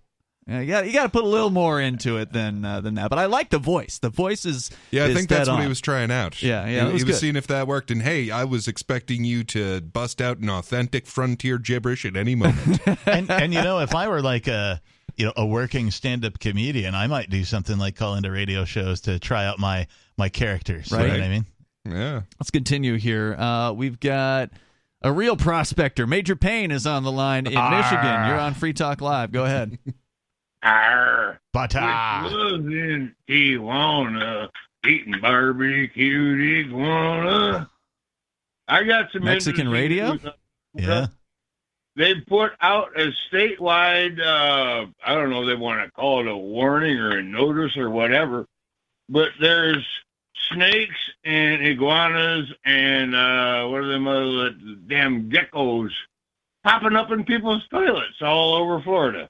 That happens. I was wondering if you'd been down there raising hell again, Ian, since your last hurricane. It just happens. Do you sometimes. only get one hurricane named after you? I think they have a schedule. They rotate the names. Oh, really? So you'll have another one at some point? Good chance of it, at some point. It just probably won't be a big one. I have to know, is there also a hurricane mark? I bet you there has been, yeah. I mean, they go through the names. All right, what else, Major? Well, just on the Trump thing, the day they announced that they were filing all these charges before they even released, 37 and what they were and whatnot, two of his lawyers reclined or declined. They abolished themselves from the case. So the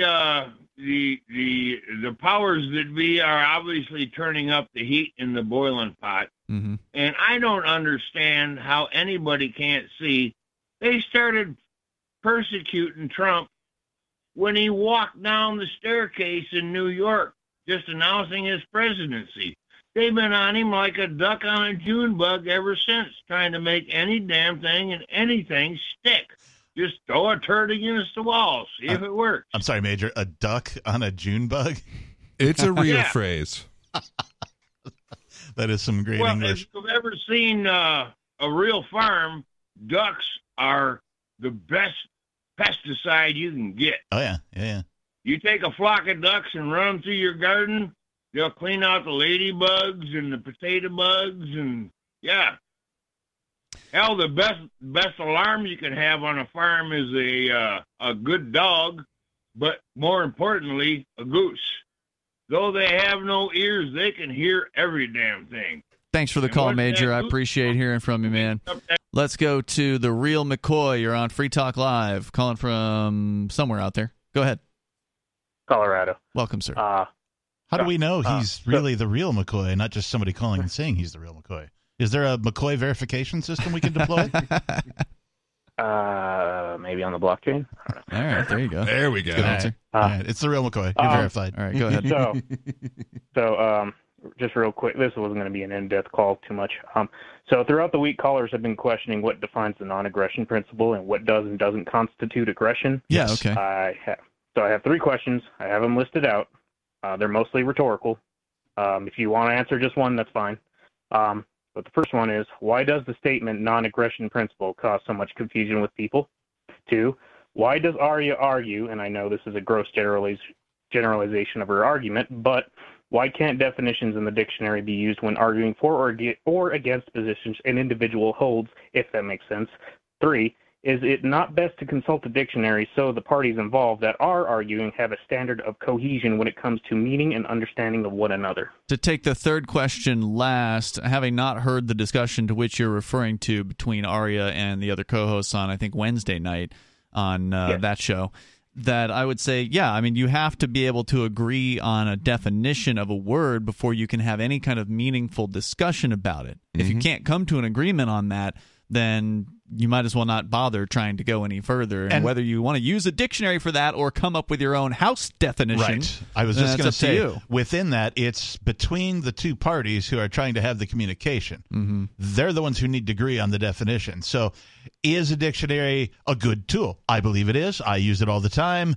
When I don't know have where, the same definition. They don't. Indeed. No. But when I learn of a new word, I will go look it up. I will look at several different dictionary entries just to make sure I've explored all the different possible definitions, or at least the ones that are at my fingertips on the magic rectangle. Yeah. But it is important. But it's not important for the dictionary to be like the be-all, end-all reference of the definition. It's a tool, not an authority. So, for example, Merriam-Webster altered the definition of the word literally to include as if literally, which to my mind completely negates the whole value of the word. Like, if literally does not mean literally, then it means nothing at all. We don't have any other word that means that. It's the only word, and no matter how many times people misuse the word literally, it still means what it means. Didn't they also change a bunch of words during COVID as well? Oh, yeah. In Merriam-Webster. Oh, yeah. And they keep doing it over time as well. Governments will do it. So this is some straight up 1984 nonsense. Like 1984, they also touched on it in The Giver, but this idea of having a grand unified dictionary of the authority says this is what these words mean, and they can pare it down so that certain ideas become no longer possible to discuss. You can't express them. Yeah, and that's very true. And so, like, to touch on his first question of like what's so hard about non-aggression principle?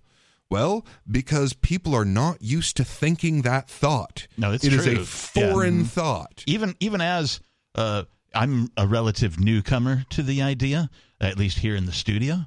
I think I get it, but when you begin to think about your actions and your daily life and how you live it, and where is aggression, right? When you begin to think about it, you don't see it all right away. It takes a while, for you to be thinking in the mindset of where is the aggression? How do I not commit aggression in these situations? Because I guarantee you, if you're not thinking about this already, you are committing aggression in some instances in your life. Right. And even to that extent, I'm human, so I'm fallible, and I'm going to probably commit some aggression at some point in my life. Right? Maybe even unbeknownst to me. But it is difficult, and it is a road to travel to get to a point where you can live the non-aggression principle. It is a journey, not a destination. Yeah, and I would personally love to take a crack at the question that usually comes up by that one caller about, well, you can't raise children without violating the non-aggression principle. I'd love to take a crack at that one. Okay, we can talk about it. Real McCoy, if you have more to say, hang on. We'll continue, give you a response here. In hour number 3, which is on the way, the number is 603-283-6160. That's 603-283-6160. You can join the show, and you can also bring up anything that you want to discuss with us here on the live Saturday edition of Free Talk Live. We got more coming up.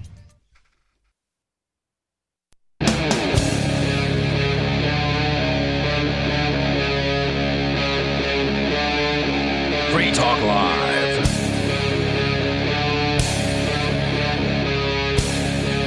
It's Free Talk Live. You can join the show here. Phones are open. We're kicking off the third hour, and of course, we'll talk to you about whatever you want. The number is 603-283-6160. That's 603-283-6160. Getting a fair number of radio listeners calling in tonight, which I'm always happy about. So we will get back to the phone calls and your thoughts here in moments. Here with you, it's Ian, Peakless Mountaineer, and the Reverend Captain Kickass. Just a moment ago, we had a gentleman on the line. He did drop off the line shortly after that segment, so I guess he had said his piece or asked his questions, and he wanted to move on. But Peakless, you had something you wanted to address in regards to one of the questions, which was about the idea of the non-aggression principle. For listeners that aren't familiar, that's sort of the bedrock principle of libertarianism, the idea that it's not okay to use the threat of violence or actual violence against our neighbors in order to get them to behave in a certain way, essentially. Right. And so you were going to say you wanted to address the question of the non-aggression principle in regards to raising children, right? As there was a previous discussion about this. Yeah, and this comes up very frequently, honestly, about like, well, wait a second, when you're raising a kid, you have to make choices for them, and by all appearances, like, you have to treat them in a way that it would not be okay for you to treat an adult. Mm-hmm. So, like, well, that child wanted to cross the street right then, but you grabbed them out of the street because you didn't feel that it was safe for them to cross at that point. Right. If you treated an adult like that, that would be weird at the very least, and kind of and potentially aggressive. So here's the thing about just broad stroke. Here's how the whole thing works with raising children. They are in trust to you. So there's this thing called a trust, where like I can give you a piece of my property, and you have to act on my behalf with that property. Now, you can't take that. It would be a violation of the trust if you went, oh, well, you've given me $100. Well, I'm going to go spend that at the tracks on my own gambling, or I'm going to go, buy some gold with it and put it in my safe, or, all these things. You have to act for my benefit and not for your own. So children, their entire lives, like, everything that they are, their bodies, any property that they earn during that period of time, they are entrusted to what we call the parent or guardian, but really it's the trustee. So during this period of time, because it's just a thing that happens, you are born stupid. You do not know how this world works. You are incapable of all the things. And dependent on your mother. Exactly. For food and, nourishment and care and shelter, all that kind of stuff. Absolutely. And your father, too. Now, that stupidity goes away over time, and it's very similar to the idea of, like, if someone is drunk and you are their friend, you might really want to look out for them, and you might keep them from doing stupid things because you know them, and you're going to act in their best interest, and when they are sober, you expect them to be glad that you kept them from doing these stupid things. You're going to hold their hair while they worship the porcelain god? Right. Yeah. Now, we all come into this world with approximately zero capabilities. We can eat and poop, and that's about it, and scream. That's really all we can do. About the same way we go out. Yeah. Now, over time, we gain the ability to make informed and complete decisions. Now, yeah, this is biology, so there's not a nice cut and dry, it is precisely 18, in which you are definitely capable of doing all the things, no matter who you are.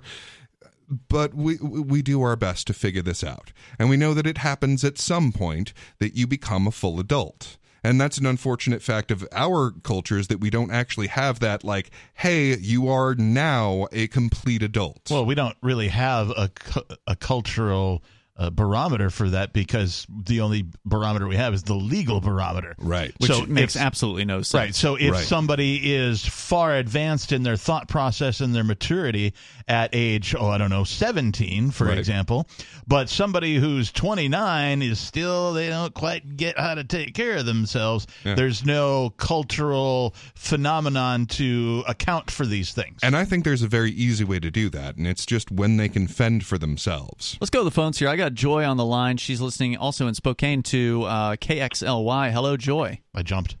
Hi there. Hey, Joy. Spokane. Sorry about that. Yeah, way to go, Ian. Your non-regional dialect is showing. Yeah, and it's Gonzaga, not Gonzaga. But anyway. I know these things because I lived in Washington State for a while, but no one else knows these things. I've never gone Zaga. What's on your mind, Joy? I'm I guess too black and white type of person, but I just don't understand how your the world that you describe or allude to works in our world right now, with 360 million people in our country and such close. I mean, the world is so close with technology and everything else. How does what you talk about, how can it be implemented? So just to clarify, day-to-day life? What we talk about is already implemented in day-to-day life, right? So when you go around in your life and you go shopping or you go to work or you go see some friends or whatever it is that you're going to do, you don't put a gun up against somebody's head and tell them what to do, right? Voluntarism is everywhere. You interact with people on a voluntary basis, on a consensual basis. Somebody wants to sell you something, you understand that you have to pay for it. You're willing to do these things. You don't go around attacking your friends to get them to do the things that you want them to do. You don't threaten them to come see a movie with you or go play golf or whatever it is that you want to do. So most people, the supermajority of them, already get along on a voluntary consensual basis. There are only certain psychopaths and sociopaths out there who think it's okay to use violence to get their way. And there are some of these people who are just your average thug. And you can use a gun and defend yourself against that person, and no one will blink at that. They'll say, good for you, most places, good for you defending yourself. But the psychopaths who get into political office, on the other hand, everybody thinks they got some sort, their S doesn't stink and they can totally tell everybody what to do and we have to obey them because they got a bunch of other psychos with guns and cells they'll throw you in there if you don't do what they say. And that's all we're really trying to change here, Joy, is we're trying to disempower those psychopaths. And so people can keep having the good life that we already have. And just to sort of to speak to the there's 320 million of us now. There's so many. We've got to have this complex system to manage all these people. Well, so now you can buy a pair of sneakers that were made in China, and the people that made those sneakers live to completely different standards of behavior than you would expect. What you expect of your neighbors is not what they expect where those sneakers were made. But that doesn't change the fact that I can just pay to have those made, and now I've got a pair of sneakers at a good price. Now, in the same way, we want a place where we will live our way, and we can still interact with everyone, even though their standards of living are different from our standards of living. Yep. Well, I think, I have the trouble with whatever mechanism it is, if it's the economic system or whatever systems there are people who are going to continually get hurt. And unfortunately, I like to believe that there's ultimate goodness in people. I don't come from, we're all sinners. But when people start getting resources and power, and it doesn't have to be political, others get hurt. So that's why and whether or not it's a governmental answer, it doesn't have to be. But, that's why initially I worked for the EPA. Yeah. People went there, and this was in the 1970s. We were there because rivers were starting on fire in the United States. And so there was an intent to try to not have that happen. There's still so many systems in place, and they're not just political, they're also corporate, so many systems in place that are keeping minorities down. And so that's where well, hold on, just to I don't see a address your world where the free market system in my mind, doesn't work. That people, stronger and more powerful people, which tends to be white males, are going to keep other people down. Let me address something for you, Joy. Having a lack of an institution where psychopaths gather to do violence to the rest of us doesn't necessarily mean that the rest of humanity is going to behave themselves and everything's going to be all flowers and utopia. That's not what we're after, and that's not the picture we're painting. What we are saying, though, is let's look at who the number one biggest offender of human atrocities is in all of Earth's history, and that is the organization calling themselves government, an institution. Now, all we're saying is let's do away with that institution in the same way we did away with slavery. right? When we did away with slavery, no one knew that, who's going to pick the cotton, right? No one knew that it would be, juice from the ground refined and put into machines that, churn, that emit fire and smoke and, churn the fields to pick the cotton. No one knew that at the time. All people knew was slavery is wrong. And what we're saying is having an institution of violence known as government is just as wrong as having overt slavery, and we should do away with that institution immediately. Well, the problem is I think that we would recreate it. I mean, one of your comments was, I think that's what's human nature, is that they then want to organize, and then people want to get into power. Well, hold on just a second. So if you let's assume that you're right. Let's assume that you are correct. Like we have a crystal ball, we're sure that we will end up right in this statist mess that we're in right now. At least we will have a period of time where we are not in this statist mess. We will at least have that period of time, and frankly, that is the worst case scenario, is to end right back in a position where we have the institution known as government. Well, first of all, I just want to address what you said there, Joy, before you go on, about this idea. If you were to press a button, the magic button, and make the government disappear tomorrow, then yes, people would immediately begin rebuilding towards that, because that's what people currently believe in. That's the paradigm that people are living underneath. In order to get to what we're talking about, a world without institutionalized violence, a world without a monopoly on violence, as Barack Obama described it correctly, then we have to have a shift. We have to have a paradigm shift. We have to have a renaissance in the way that people think about these things. And if we can accomplish that, or when we can accomplish that, then the people who've had that shift will not go back, in the same way that we're not going back to slavery. Right? There's not much of a clamoring for that these days. Go ahead. Yeah, but there's other types of slavery. So there are. It changes, and so like taxes, and it's much less bad. Like, for example,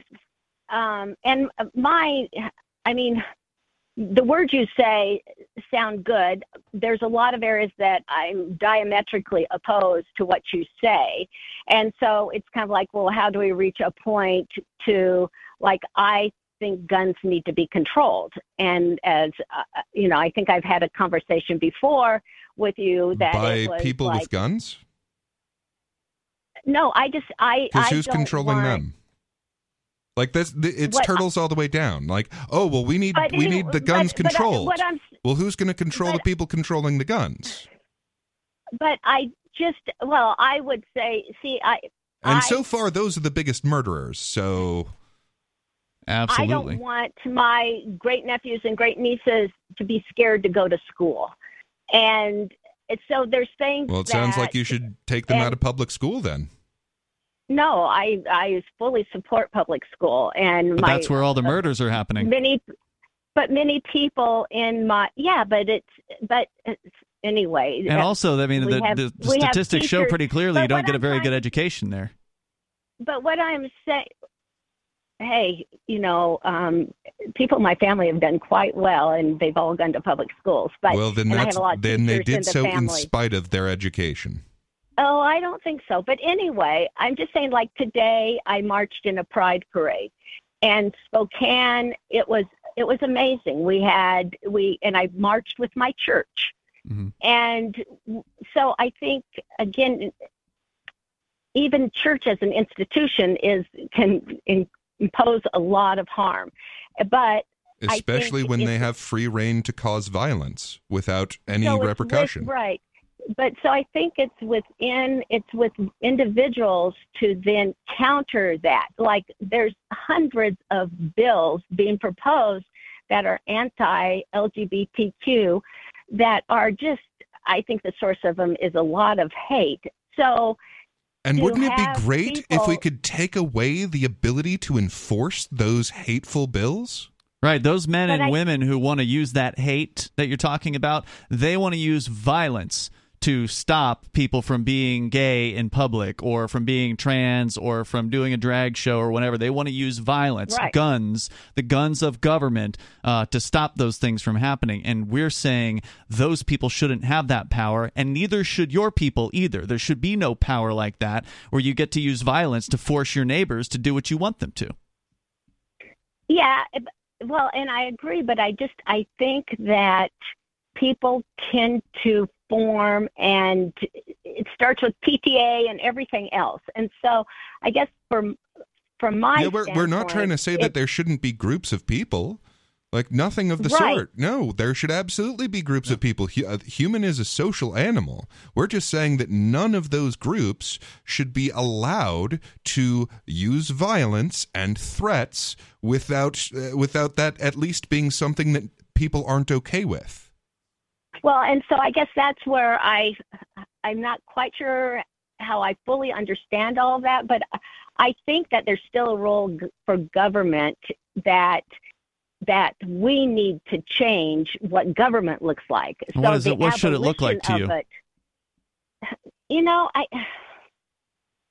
I find it much easier to understand on the local level than I do at higher levels.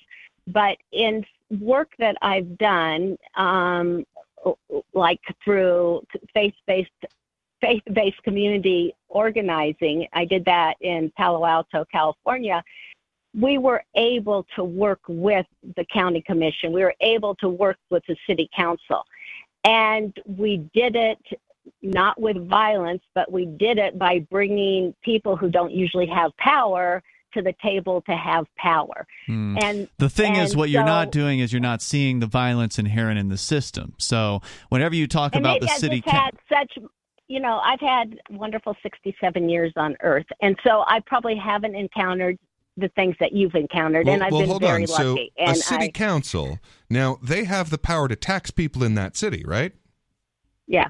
And if people don't want to pay that tax, then they go to jail. And for me, they'll probably have their house stolen from them. Yeah, like maybe they'll have their house stolen from them, but like these are all threats. That's the thing that you're not grappling with, is that the city council only has power because of force. But I can vote on that. No, and you so can't. If we have levies or if we have other things, we can vote on that. No, you really can't. There's not going to be a vote to abolish the property tax anytime soon, because that's part and parcel of how the system works. But we don't have a state tax in Washington, and that's through voting. When you vote, though, there. Joy, when you vote, what you're doing is you're saying, I want to force my preference onto these other people over here. And that is always wrong. It's always wrong to force your preference onto other people. It's fine for you to have your own preferences. You get to choose those. What's not right is for you to force your preferences on anyone else. Well, see, I find that there's a stronger role for community, and I think that it's not that one community forces itself, but I think that we have to think of each other when we do make our decisions on how we're going to live our lives. That sounds really great. Yeah, that's great. I don't think you should confuse a community, which is a voluntary association of people, with a government, which is an involuntary association. So if you want to go and raise money to help somebody, I think that's absolutely fantastic, whether it be as helping the poor or helping the sick or the elderly or, kids or whatever it is, whoever needs help. That's absolutely great. Fundraise that. Do it through a church. Do it through, the Shriners or whoever it is that's out there raising money and doing good acts. That's what should be happening. The wrong way to go about helping, quote unquote, is to go to the government and demand that they do a thing, which would, of course, then mean they have to tax people. Again, I don't think that, I think if you look at the NIH or if you look at some of these other organizations, I don't think a lot could have been achieved in our country without some of this government infrastructure. Okay, well, that's because you're not looking at the alternative. So if you look at all the places where there's less violence, you see more innovation. So, for example, they're starting to finally put the screws to it these days, but in technology, in the internet, there was immense productivity and innovation because there was very, very little regulation in these areas. And if well, you look but there was money. There was money coming from the government. Heck yeah, there was. So yeah, so again, yeah, there's got to be money. But what I'm saying is that I think that there can be. I feel like that the government can play a needed and positive role, because people don't. Well, let me run an idea past you. Self-interest ends up with immigrant farm workers being starved and drinking polluted water. Or, there's just things that people won't necessarily do under their best interest. So just to touch, this is twice you've mentioned the environmental thing, and the environmental thing is a problem of government. Now, our particular court system, we ended up inheriting the British tradition where environmental damage to people was acceptable, and you just couldn't effectively sue for it. That's why the rivers lit on fire. But let me run an idea past you just real quick. So, think about this city council, right? And now they've got, some ability to do some things. Now imagine, what if all of the money that they had came not because they threatened people, but because we gathered together and voluntarily handed them some money to do projects that would be good for our community? But it only goes so far. So I'm a grant writer for You really nonprofits. Don't believe that people are good then? No, because look, these people wouldn't have this money if they hadn't promised us that that's what they'd do with it. I know, but even when I'm working with these nonprofits, if there wasn't a source oftentimes of some governmental funding, the nonprofits they'd fade away. Well, if they can't get people to fund them on their own volition, then maybe they shouldn't exist. Thank you for the ideas do not require force. Yeah, thank you for the call tonight, Joy. I definitely appreciate your struggling and you're trying to have this conversation. I wish we could keep going. Please call again. We got other people that are on the line here, so yeah, call again another time. More coming up.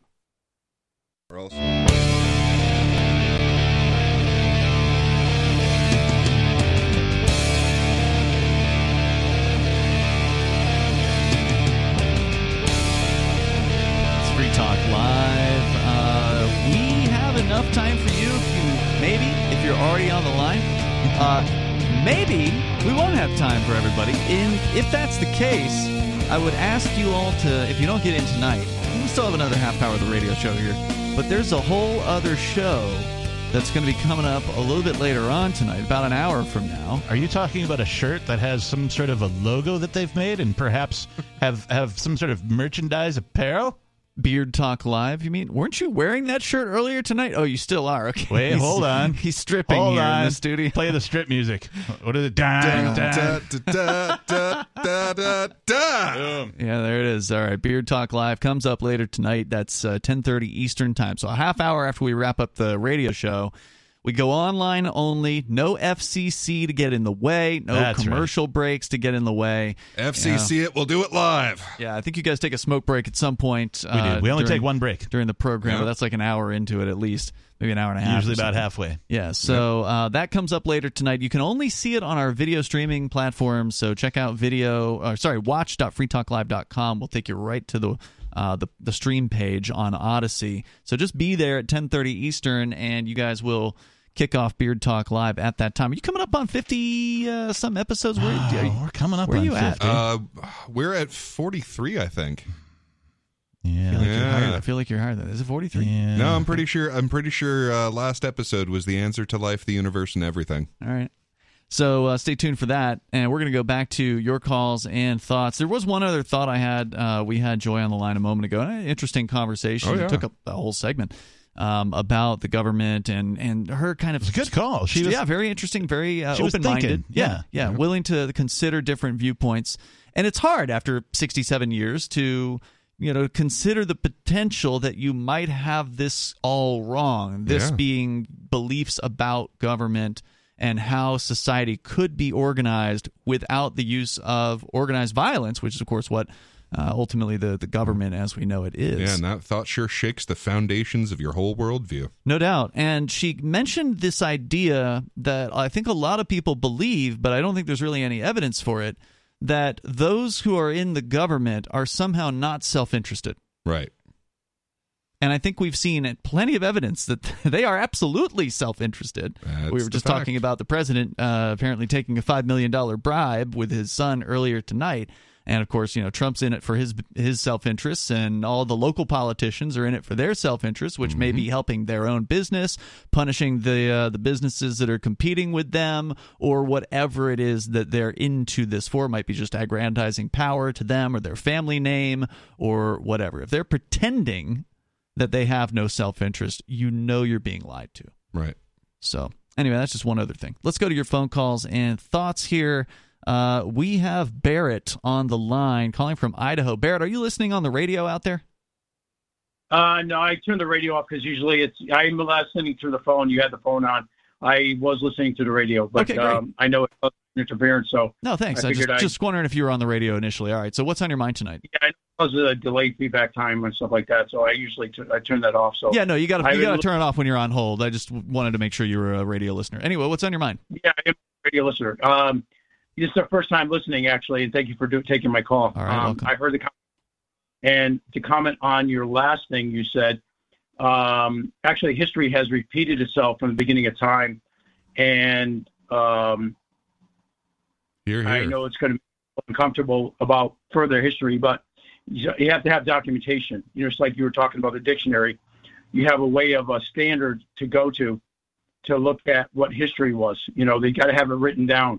1984, they started destroying books and destroying, the book 1984, 1948, which actually happened, Czechoslovakia, it talked about.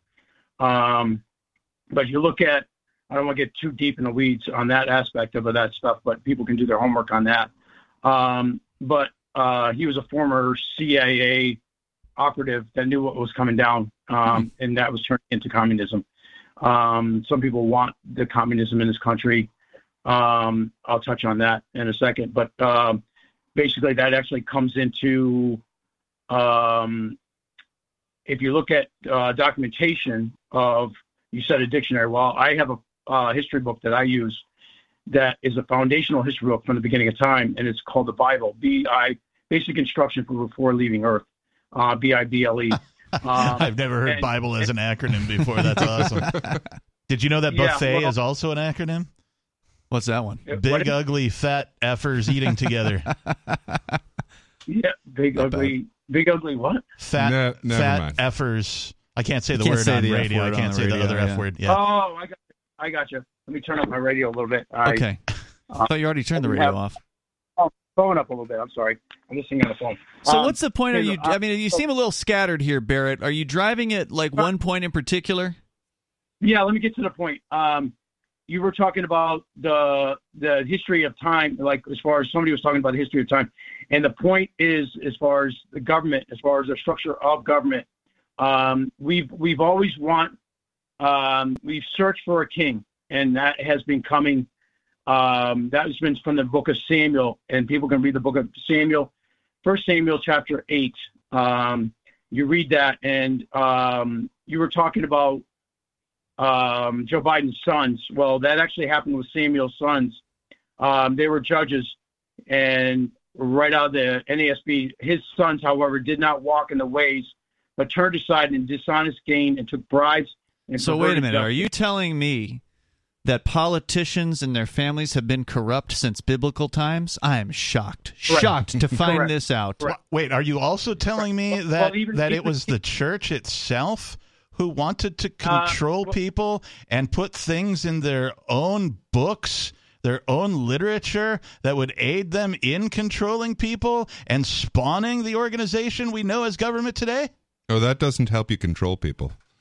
No. Quite the opposite. Like, this actually threatening people with burning in hell if you don't do as the good book says isn't controlling people? Yeah, that's not actually in there. But you're talking a completely different book now. But anyway, no. So there's actually a part in there. Religions all function in basically the same way. It's fear driven, just like politics. Just like that's why I continue to refer to government as a religion.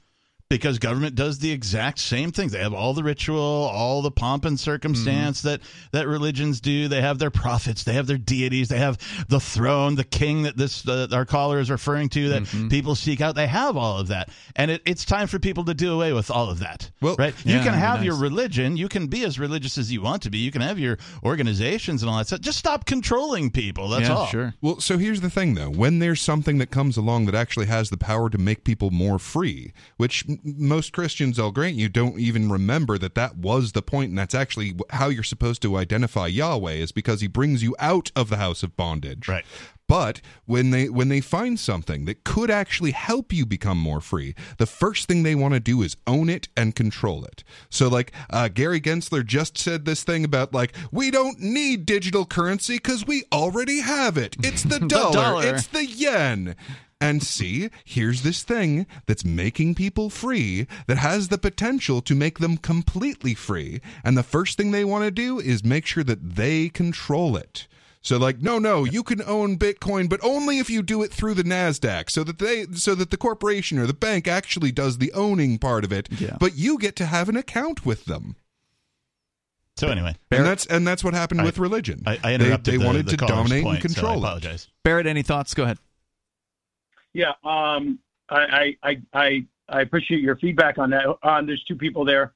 I'm wondering, who's usually there's a lead person and a person that's the first person I talk to, and then the second person. That's the only way I can. Yeah, it's okay. You're new to the show. Sorry, there's actually 3 people on the air here tonight. Usually we have 3 hosts, and I'd like to invite you to call it again at another time. Thank you, Barrett, for the call. I appreciate it. We are here 7 nights a week. We do this thing live from, I think he's on the West Coast, so 4 to 7 Pacific, and Eastern time, 7 to 10 at night Eastern. So, if you feel like you got more to say, you know how you can reach us. Let's go to the phones here. We've got Chad is on the line here. Chad, you're on Free Talk Live in, I think, Michigan? Yep, I'm in Michigan. How's it going? Welcome. You're on the air. Yeah, I just the conversation with Joy was pretty interesting. I think this is why voluntarism and secession are really such important concepts, because voluntarism, you could have any government you want under voluntarism, really. I mean, it's just a matter of whether or not you're voluntarily associated into it. And what she was saying about local government being something she wants to work with, as a voluntarist, I have no problem with that. That's the thing is that with voluntarism, you could have a whole menu of governments. Yeah, hey, I want to have the roads cleared, okay? I want to have the snow cleared from the roads during the wintertime up here. I'm sure you guys want that in Michigan as well. And I'm willing to pay for that service, right? And to a lesser extent, fire protection, I'm okay with that, right? Like, there's a few things that the more local governments have monopolized over the years that could absolutely be done in a market environment. Are you saying that everything governments do is either a product or a service, and that in the absence of government, those products and services, as long as they have value to people, would be provided in another way? I wouldn't say everything they do, because stealing would be the other thing. If it had value, right? But also at a lower cost. Well, hold on. Let's examine the claim here. So what about the service of putting you in jail if you steal? Is that something you want? No. No? No, I'd rather see restitution than jail time for most things with a victim. Well, that sounds like you wouldn't want a government then. No, I definitely wouldn't. And sure, there's plenty of people who would. And you know what? More power to you. Just don't try and bring that on me. Go ahead, Chad. All I'm trying to say is that it really doesn't matter. I mean, what you're saying, I agree with, because if I were to have my own kind of government that I would want, it would be similar to what you guys are talking about. But other people aren't there yet. They don't trust it, whatever. That's fine, because if they want to have their form of government and see if it works, let them. That's perfectly fine. Yeah, and that's why secession is so important, because what we need now is not even maybe just state secession, even municipal secession, or making new municipalities that actually have power. And you just don't need the state and federal. They really don't do anything but interfere. I mean, if you own a business, you only really deal with county and city governments anyway. Yeah. And if you want to have even a fascist government, I don't really care. I just don't want to live there. Yeah, Right. I hear you. How's it going there in Michigan with the secession movement? Do you guys even have one? Michigan, there actually is a UP secession movement. Right. but I don't live in the UP, and there's definitely no substantial one here. Have you thought about moving to New Hampshire? Oh yes, big time. I've been to New Hampshire quite a few times. I was intending on moving, but I had a daughter. She's a year old now, and it would be basically her mom was not going to move. So I don't know what I could do. But we'll see you in 20 years. Well, maybe not. Actually, I wouldn't. What I would like to do is get some property out there at least, and possibly stay part of the year. But I mean, yeah, with a kid, it's. Are you still together with the mom, or are you guys divorced or whatever? Well, we were never really. It was kind of I knocked her up, like right when I met her. So I mean. You're as married as you ever were. Situation. That's really fast. You did it right when you met her? Hi, how's it? Oops. Well, pretty close to it. All right, Chad. Well, hey, good luck out there, man. And hopefully you can get her to come to New Hampshire and check out the Porcupine Freedom. See if you can drag her to the Porcupine Freedom Festival here in a couple weeks or next year, whenever you get her to convince her. And see what she thinks about that. Because actually, I think it's warmer here than it is in Michigan, isn't it? Yeah. Yeah. Probably is. It depends. Up north, up near Rogers, it's not. But I'll be at PorcFest, so I don't know. Hopefully, stop by and say hello at the Free Talk Live tent to whoever it is that happens to be around. Probably won't be me because feds don't want me to go. But thanks for the call tonight, man. I appreciate hearing from you. Let's continue here. We've got this caller, unscreened. You're on Free Talk Live. What's your name? Hey, I'm Andrew from Tennessee. Andrew, you're on the air. What's on your mind? I just had a thought about the caller earlier. She kept bringing up the EPA and all that stuff. And I had a thought that would the non-aggression principle, wouldn't it alleviate some of these environmental problems? Because I'm under the impression with the non-aggression principle that if somebody's attacking your property or your person, then you can defend yourself. And so I would assume if somebody's polluting the environment so much that it's coming downstream and polluting my water supply, I would consider that an act of aggression. Yes, yeah. And because so I feel like I would have a right to. Am I thinking about that right? Yeah, absolutely right. Yeah, you would have a tort. Yeah, that's the part people don't think about, is that the fact that you are not allowed to do anything to the people who are poisoning you is because of government. They're protecting them, right. BP. And the government is actually the ones causing a lot of the problems that are causing these big companies to. They're allowing them to dump millions of gallons of waste into a river system and pollute the population, but you have no recourse against them. And so I think where that caller is confused is she's not understanding where the government comes in and they're actually causing these problems that the non-aggression principle would actually alleviate. Yes, they're protecting a lot of the corporate polluters, and don't forget the military is actually the biggest polluter, I think more than on the top face of the earth. Yeah, but they're doing that around the world, so we don't worry about that. Right. Because that's what you know. But look, that's not in my backyard. It takes a while, though, for people to begin to see the force. And I don't mean this in like Star Wars, the Force, right? Begin to see the coercion in their everyday situations. And like sometimes I don't even see it. And I hang around with people like this to say, oh, no, it's this and that. So you know how this works? Yeah, okay, well, it's just like that. And people will explain it to you. And that's why we're here doing this radio show, is to explain it to other people, because it takes a while for you to really latch onto it and be able to find the coercion in these situations. But once you do, all of a sudden you're like, oh my God, it's everywhere. Yeah. Well, and see, I've seen it for years. I mean, I feel like I've seen it more of my life than less of my life. And that's why I get kind of ostracized, because people are like, oh, you're just complaining. I'm like, no, I'm trying to be positive, because I want you to see the reality so you can actually react in the appropriate way, instead of being like, I call it being an ostrich. You're just putting your head in the sand and ostriching your way through life. No one ever told the doctor that told them about their cancer, you're just being negative.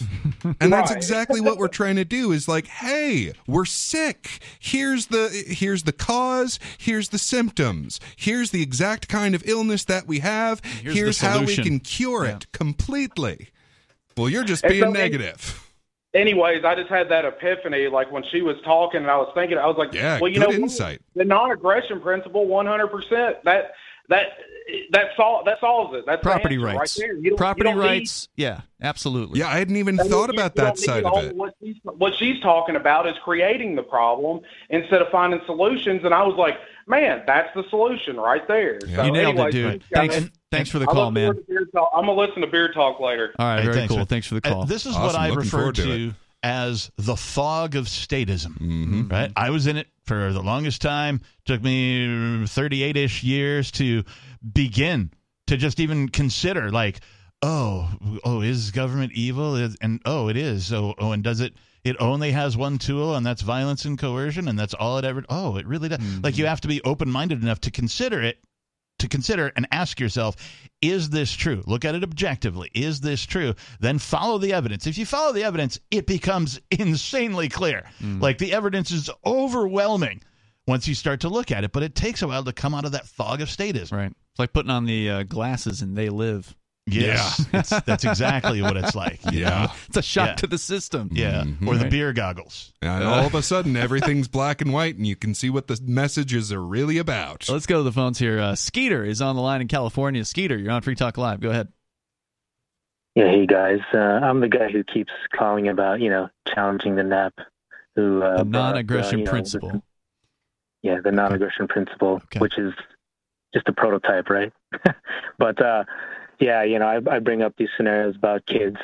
That's the guy, the bearded guy talking about, like his explanation, his kind of. There's more than one bearded guy in the studio, by the way.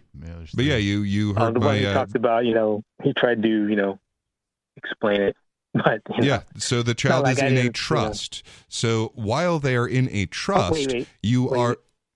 I heard that already. I heard your explanation. Oh, I'm sorry. What were you calling about? I thought we were going to have a conversation. My bad. What was it that you wanted to say, Skeeter? I heard that already. I heard your explanation. Okay, let's get to what you wanted to say. Go ahead. Yeah. So let me just establish again. I'm a market anarchist. I'm an evolutionary utilitarian. That's what I like to call myself. I made that up because there's no other label that I've never found a school of thought that kind of coincides with my real principles that are actually consistent. I reject the Austrian school. I reject the idea of rights, which are inherently statist. I reject the NAP. They're not, but okay. They're inherently statist. They're Lockean. They're actually the opposite of statist, but go ahead. The market doesn't provide rights like what you guys talk about. Oh, an effective one does. I grant it's not some objective thing, but it's efficient. You should appreciate that it's efficient. I mean, his whole focus is what is efficient, what is not efficient. And the thing is that my respecting your rights is actually way more efficient than my not respecting your rights. So if I'm in an economic system where we have the norm of respecting each other's rights, it's a way more efficient economic system than one that doesn't. Go ahead, Skeeter. No, it isn't. Not necessarily. Was I mute? God. Can you just tell me if I'm in mute? Not necessarily. There's instances where you shouldn't respect someone's what you call rights. Like what? Give us an example of where you shouldn't respect someone's rights. I don't know. Maybe I can talk about this somewhat. I don't know. I was going to talk about the children stuff, but like for instance, okay, let's go to children stuff. Yeah, it's relevant. So again, let me start off. I just wanted to say to you, I'm just glad. Okay, so you're not going to answer that question, right? No, I'm come back. I had one important thing I just wanted to commend you guys about, because the last call I had with Aria, she started BSing me with this prototype theory, and I thought I was going insane, and I heard, and Bonnie was agreeing with it, talking about how she's always so principled and agreeing with this prototype theory, which I don't even know what you're talking about, dude. None of the three of us were listening. Yeah, I haven't caught up on that episode. The bald guy was talking about it, the definitions, when he's talking about definitions, and Aria talking about like prototypes and BS. I don't know. Were you talking about that, Captain? I haven't been on an episode with Aria. When you guys are talking about definitions, I don't know. Then you're talking about not establishing definitions. Yeah, you've lost us, dude. I'm sorry. I think he's talking about me saying that people, when they're having a debate, need to agree on the definitions. They don't necessarily need to be the definitions out of dictionaries. You did say that, yeah. You were referring to the debate I was having with myself, Aria, Bonnie, and that other chick. I don't think he was necessarily, because we didn't know what that was all about. Yeah, I haven't listened to that some episode. other caller had called you in had that debate to talk about the definitions right. thing. You may have had that debate, and someone might have been calling about that debate, but the three of us in the studio weren't privy to that debate. So let's get back to the question that I think you said you were going to answer, which was in regards to where rights weren't supposed to be recognized. Or when I shouldn't recognize someone's rights. Yeah. Yeah, so let's just get back to the children example, which is what I'm going to do both at once. So, can you define the non-aggression principle? Okay, so you're not going to answer that question, right? What's that? You just came back with another question, and you had said you were going to give us an example. I can't proceed without knowing your definition, your principles, and showing which, because I have to use the term aggression to not respect someone's rights, right? That's aggression, right? When I don't respect someone's rights. So I have to know what aggression is. I don't know. So it may or may not be. Depends. When every violation of someone's rights. I'm going to get to it. I just need to establish the definition of aggression, which is not respecting someone's rights. I'll show you. No, I wouldn't say that's what aggression is. Where you agree, you have to use No, because if you have a right to free speech, I don't have to use aggression to, not listen to you, right? Like here's what I'd like to suggest to you, Skeeter. We never really got anywhere with your call here tonight. He called last night, by the way, and revealed that calls himself this market anarchist or whatever, but he is a utilitarian, and that's what I took away from it. Yeah, he's got a lot to say, so I'd like to suggest that you call in later tonight on Beard Talk Live, which will be starting in about a half an hour. You're welcome to hold for that time, or you can call in at a later point. But these guys are going to be on the show, and I'm sure you would love to have him answer that question. I would adore it. Get into all the nitty-gritty about the non-aggression principle. And thank you for the call there, Skeeter. I'll leave you on hold in case you just want to hang on for the half hour. You can tune in at watch.freetalklive.com, 10:30 Eastern Time for Beard Talk Live. And who will be the first caller? We'll have to see. Some of you have wanted to support Free Talk Live's mission on a monthly basis, but don't want to support Patreon. Now we have an alternative that also helps our premier streaming platform, Odyssey. Visit video.freetalklive.com and click Join at the top of the channel. You can subscribe for $5 per month, and unlike other subscription services, Odyssey adds their processing fee on top, so it'll cost a little over $5 per month, but Free Talk Live will receive the entire amount you pledged. Higher donation tiers are available if you're feeling so inspired. You'll get a special membership badge that's visible in the Odyssey chat room, and if we get enough supporters, we may enable members-only chat. This new subscription method is a great way to decentralize our direct listener support away from just Patreon and also support a libertarian-run business, Odyssey. Please visit video.freetalklive.com and click Join to subscribe to our Odyssey channel and help support spreading our message around the planet. Visit video.freetalklive.com and click Join today.